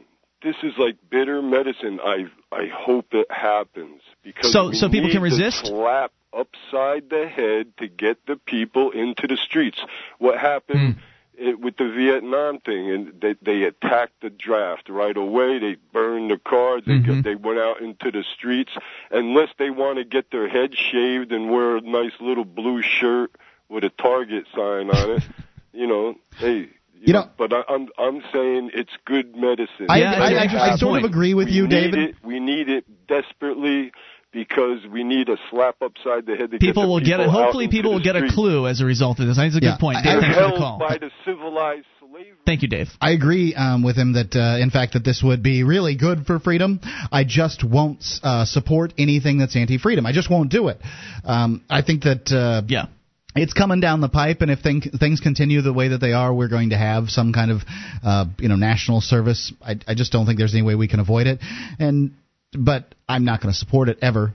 Right, and we're going to do everything we can to bring as much attention to this issue as possible, because you can't just sit back and let it happen. It's probably going to happen anyway, because as they pointed out, both John McCain and Barack Obama support this. So, I mean, it's a bipartisan issue. All the people in D.C., they would love the idea of free or very reduced rate labor. They're still deciding on exactly how all the details will be worked out. Will they just give you free room and board, or will there be some sort of minimal amount of pay that comes along with this? I mean, it could be anything. I mean, it really could be that they just have these national slave houses that people go and live in for 2 years. I don't think that's going to happen. I mean, the military, it doesn't, are people going to choose wouldn't people just automatically choose the military where they did get a paycheck then? It's a good point. I think you're right. They can print the money up, so there's no reason why they wouldn't want to make it look like, hey, we're paying you. It's not really slavery. But it is. And so we are going to find out here over time what in the hell Target has to say for itself here. But there are other companies. We're only starting with Target to see where they're going to come from on this. According to the Service Nation's, this is nationalservice.org's website. Corporate sponsors of the event coming up on September 11th include Coca-Cola, Delta Airlines, Target, Home Depot, UPS, Kaiser Permanente, Disney, KPMG, I presume that's a radio station, Washington Mutual, IBM, and Macy's. But it's in New York City, KPMG. That doesn't make any sense that a station with the call letters of K would be in New York City. Good point. Those are only for west of the Mississippi. That's true. Well, anyway, 800-259-9231 is the number. We continue with Doug in Minnesota. You're on Free Talk Live. Hello, Doug. Hey, gentlemen. Hey. I am calling from the headquarters of Target, Minneapolis. Oh, all right. You're not actually at the headquarters. No, not at the headquarters. Okay. I live 5 minutes away from the headquarters of Target. Well, great. Well, then in that case, if they won't return our phone calls, we'll just have you go down there and knock on the door. Excellent. I'll do it. Mm-hmm. Hey, calling about something else, though. A coworker of mine calls me and says, hey, I'm at this new bar. Oh, great, have fun. Next day, he doesn't show up. Uh-oh. Next day, he doesn't show up. We're all freaking out. I'm doing his work. We don't know what happened to him. We went to a website and found out that he was taken to jail, and no one knows why. I'm thinking DWI or something, DUI, something terrible like that. He calls me today and says, I walked out of the bar, and all of a sudden lights were shown on my face in the parking garage in Minneapolis. They asked me where I was going, what I was doing. It was a sting. They're a fishing expedition. He happens to have on him a gun. Oh, He's a geez. licensed carrier in Florida, and Florida is one of the states that has a reciprocal agreement. So he brought his license and gun up to Minnesota a year ago. So he figured he'd be legal. But then again, going into bars with guns isn't always something that the government people like. No, but that doesn't matter. He was out in the public street, which is fine. Okay. However, Minnesota and Florida's reciprocal agreement dissolved recently. Really? You're kidding. And so he didn't know that. How would he? Right. So he spends a weekend in jail, misses 2 days of work, maybe getting fired. Wow. And he was allowed a 30-second phone call to call someone. So he called his sister, and and we had no idea. He just got out, and he had a $2,000 bail, and it was just like fishing expedition. How awful. Just more evidence. This is just what more did they evidence. arrest him? They just Terry patted him because they're allowed to do that, and then they find a weapon. And well, he actually admitted, they shine the lights on his face, and he puts his hands up, and and started asking him questions, and he says, "Oh, I've got a gun on me." And he figured he'd be okay. Oh, I see what happened. He thought his gang in Florida was acting to protect him. He figured that, government to serve and protect liberty and all that. He figured his gang that he'd paid off with his little gun permit was going to be keeping him safe while he was in another state. But it turns out that, the government people don't have an obligation to protect you. They can change the rules anytime they want, and they don't have to tell you about it. Nope, they sure don't. What a sad story. I know what the rules are. And he figured he was being honest and decent and trying to cooperate. Well, they gave him... That's what happens when you're honest with the cops, man. They find something to arrest you for. That's right. It's just so wanted to relay sad. that to you, and I'll go to Target, knock on their door, I'll let you know what happens, okay? Thanks, dude. I appreciate that. And thank you for the call tonight. Real quick, Frank in New York. Frank, you got about 20 seconds. Go. Good evening, gentlemen. Good. I just wanted to say that... I agree with you about the involuntary servitude, and if Excellent. I remember from my constitutional law class many years ago, that's illegal under the Constitution. No, but it'll be legal now because the government's decided to go ahead and do it. Yeah, so I think really there should be a constitutional challenge to that, and I think the real reason is the fact that the government revenue rates with income tax, with all the jobs lost, is going to be so low that the government's looking for free employees. That's basically what they're going to do. Frank, we're out of time. Thanks for the call tonight. It's been Ian here with you. And Mark. Back tomorrow for the live Saturday edition, and we'll see you then online in the meantime at freetalklive.com. You ever have one of those days where everything goes right? First, I get the best parking space at work. Tonight, I have a date with the very lovely Rachel. And today, I gave a killer presentation in Sydney. Finalized the contract in London and demoed our new product in Boston. Online from my desk with WebEx. WebEx lets me take meetings and give presentations from my desk. I just talk to clients on the phone, and they watch what's happening on my desktop from their desktop. So I can travel the world and still be here for my date tonight with Rachel. Travel less, meet online. Go to WebEx.com and try WebEx free. Just click the radio graphic and enter promo code 600 to get a free trial and a free webcam, too. Remember that code, 600, to qualify for the free webcam. WebEx, now part of Cisco and used by more than 5.5 million people every month. Give it a try. Free. Go to WebEx.com and enter the promo code 600. WEBEX.com. Free webcams available while supplies last. Terms and restrictions apply. See website for details.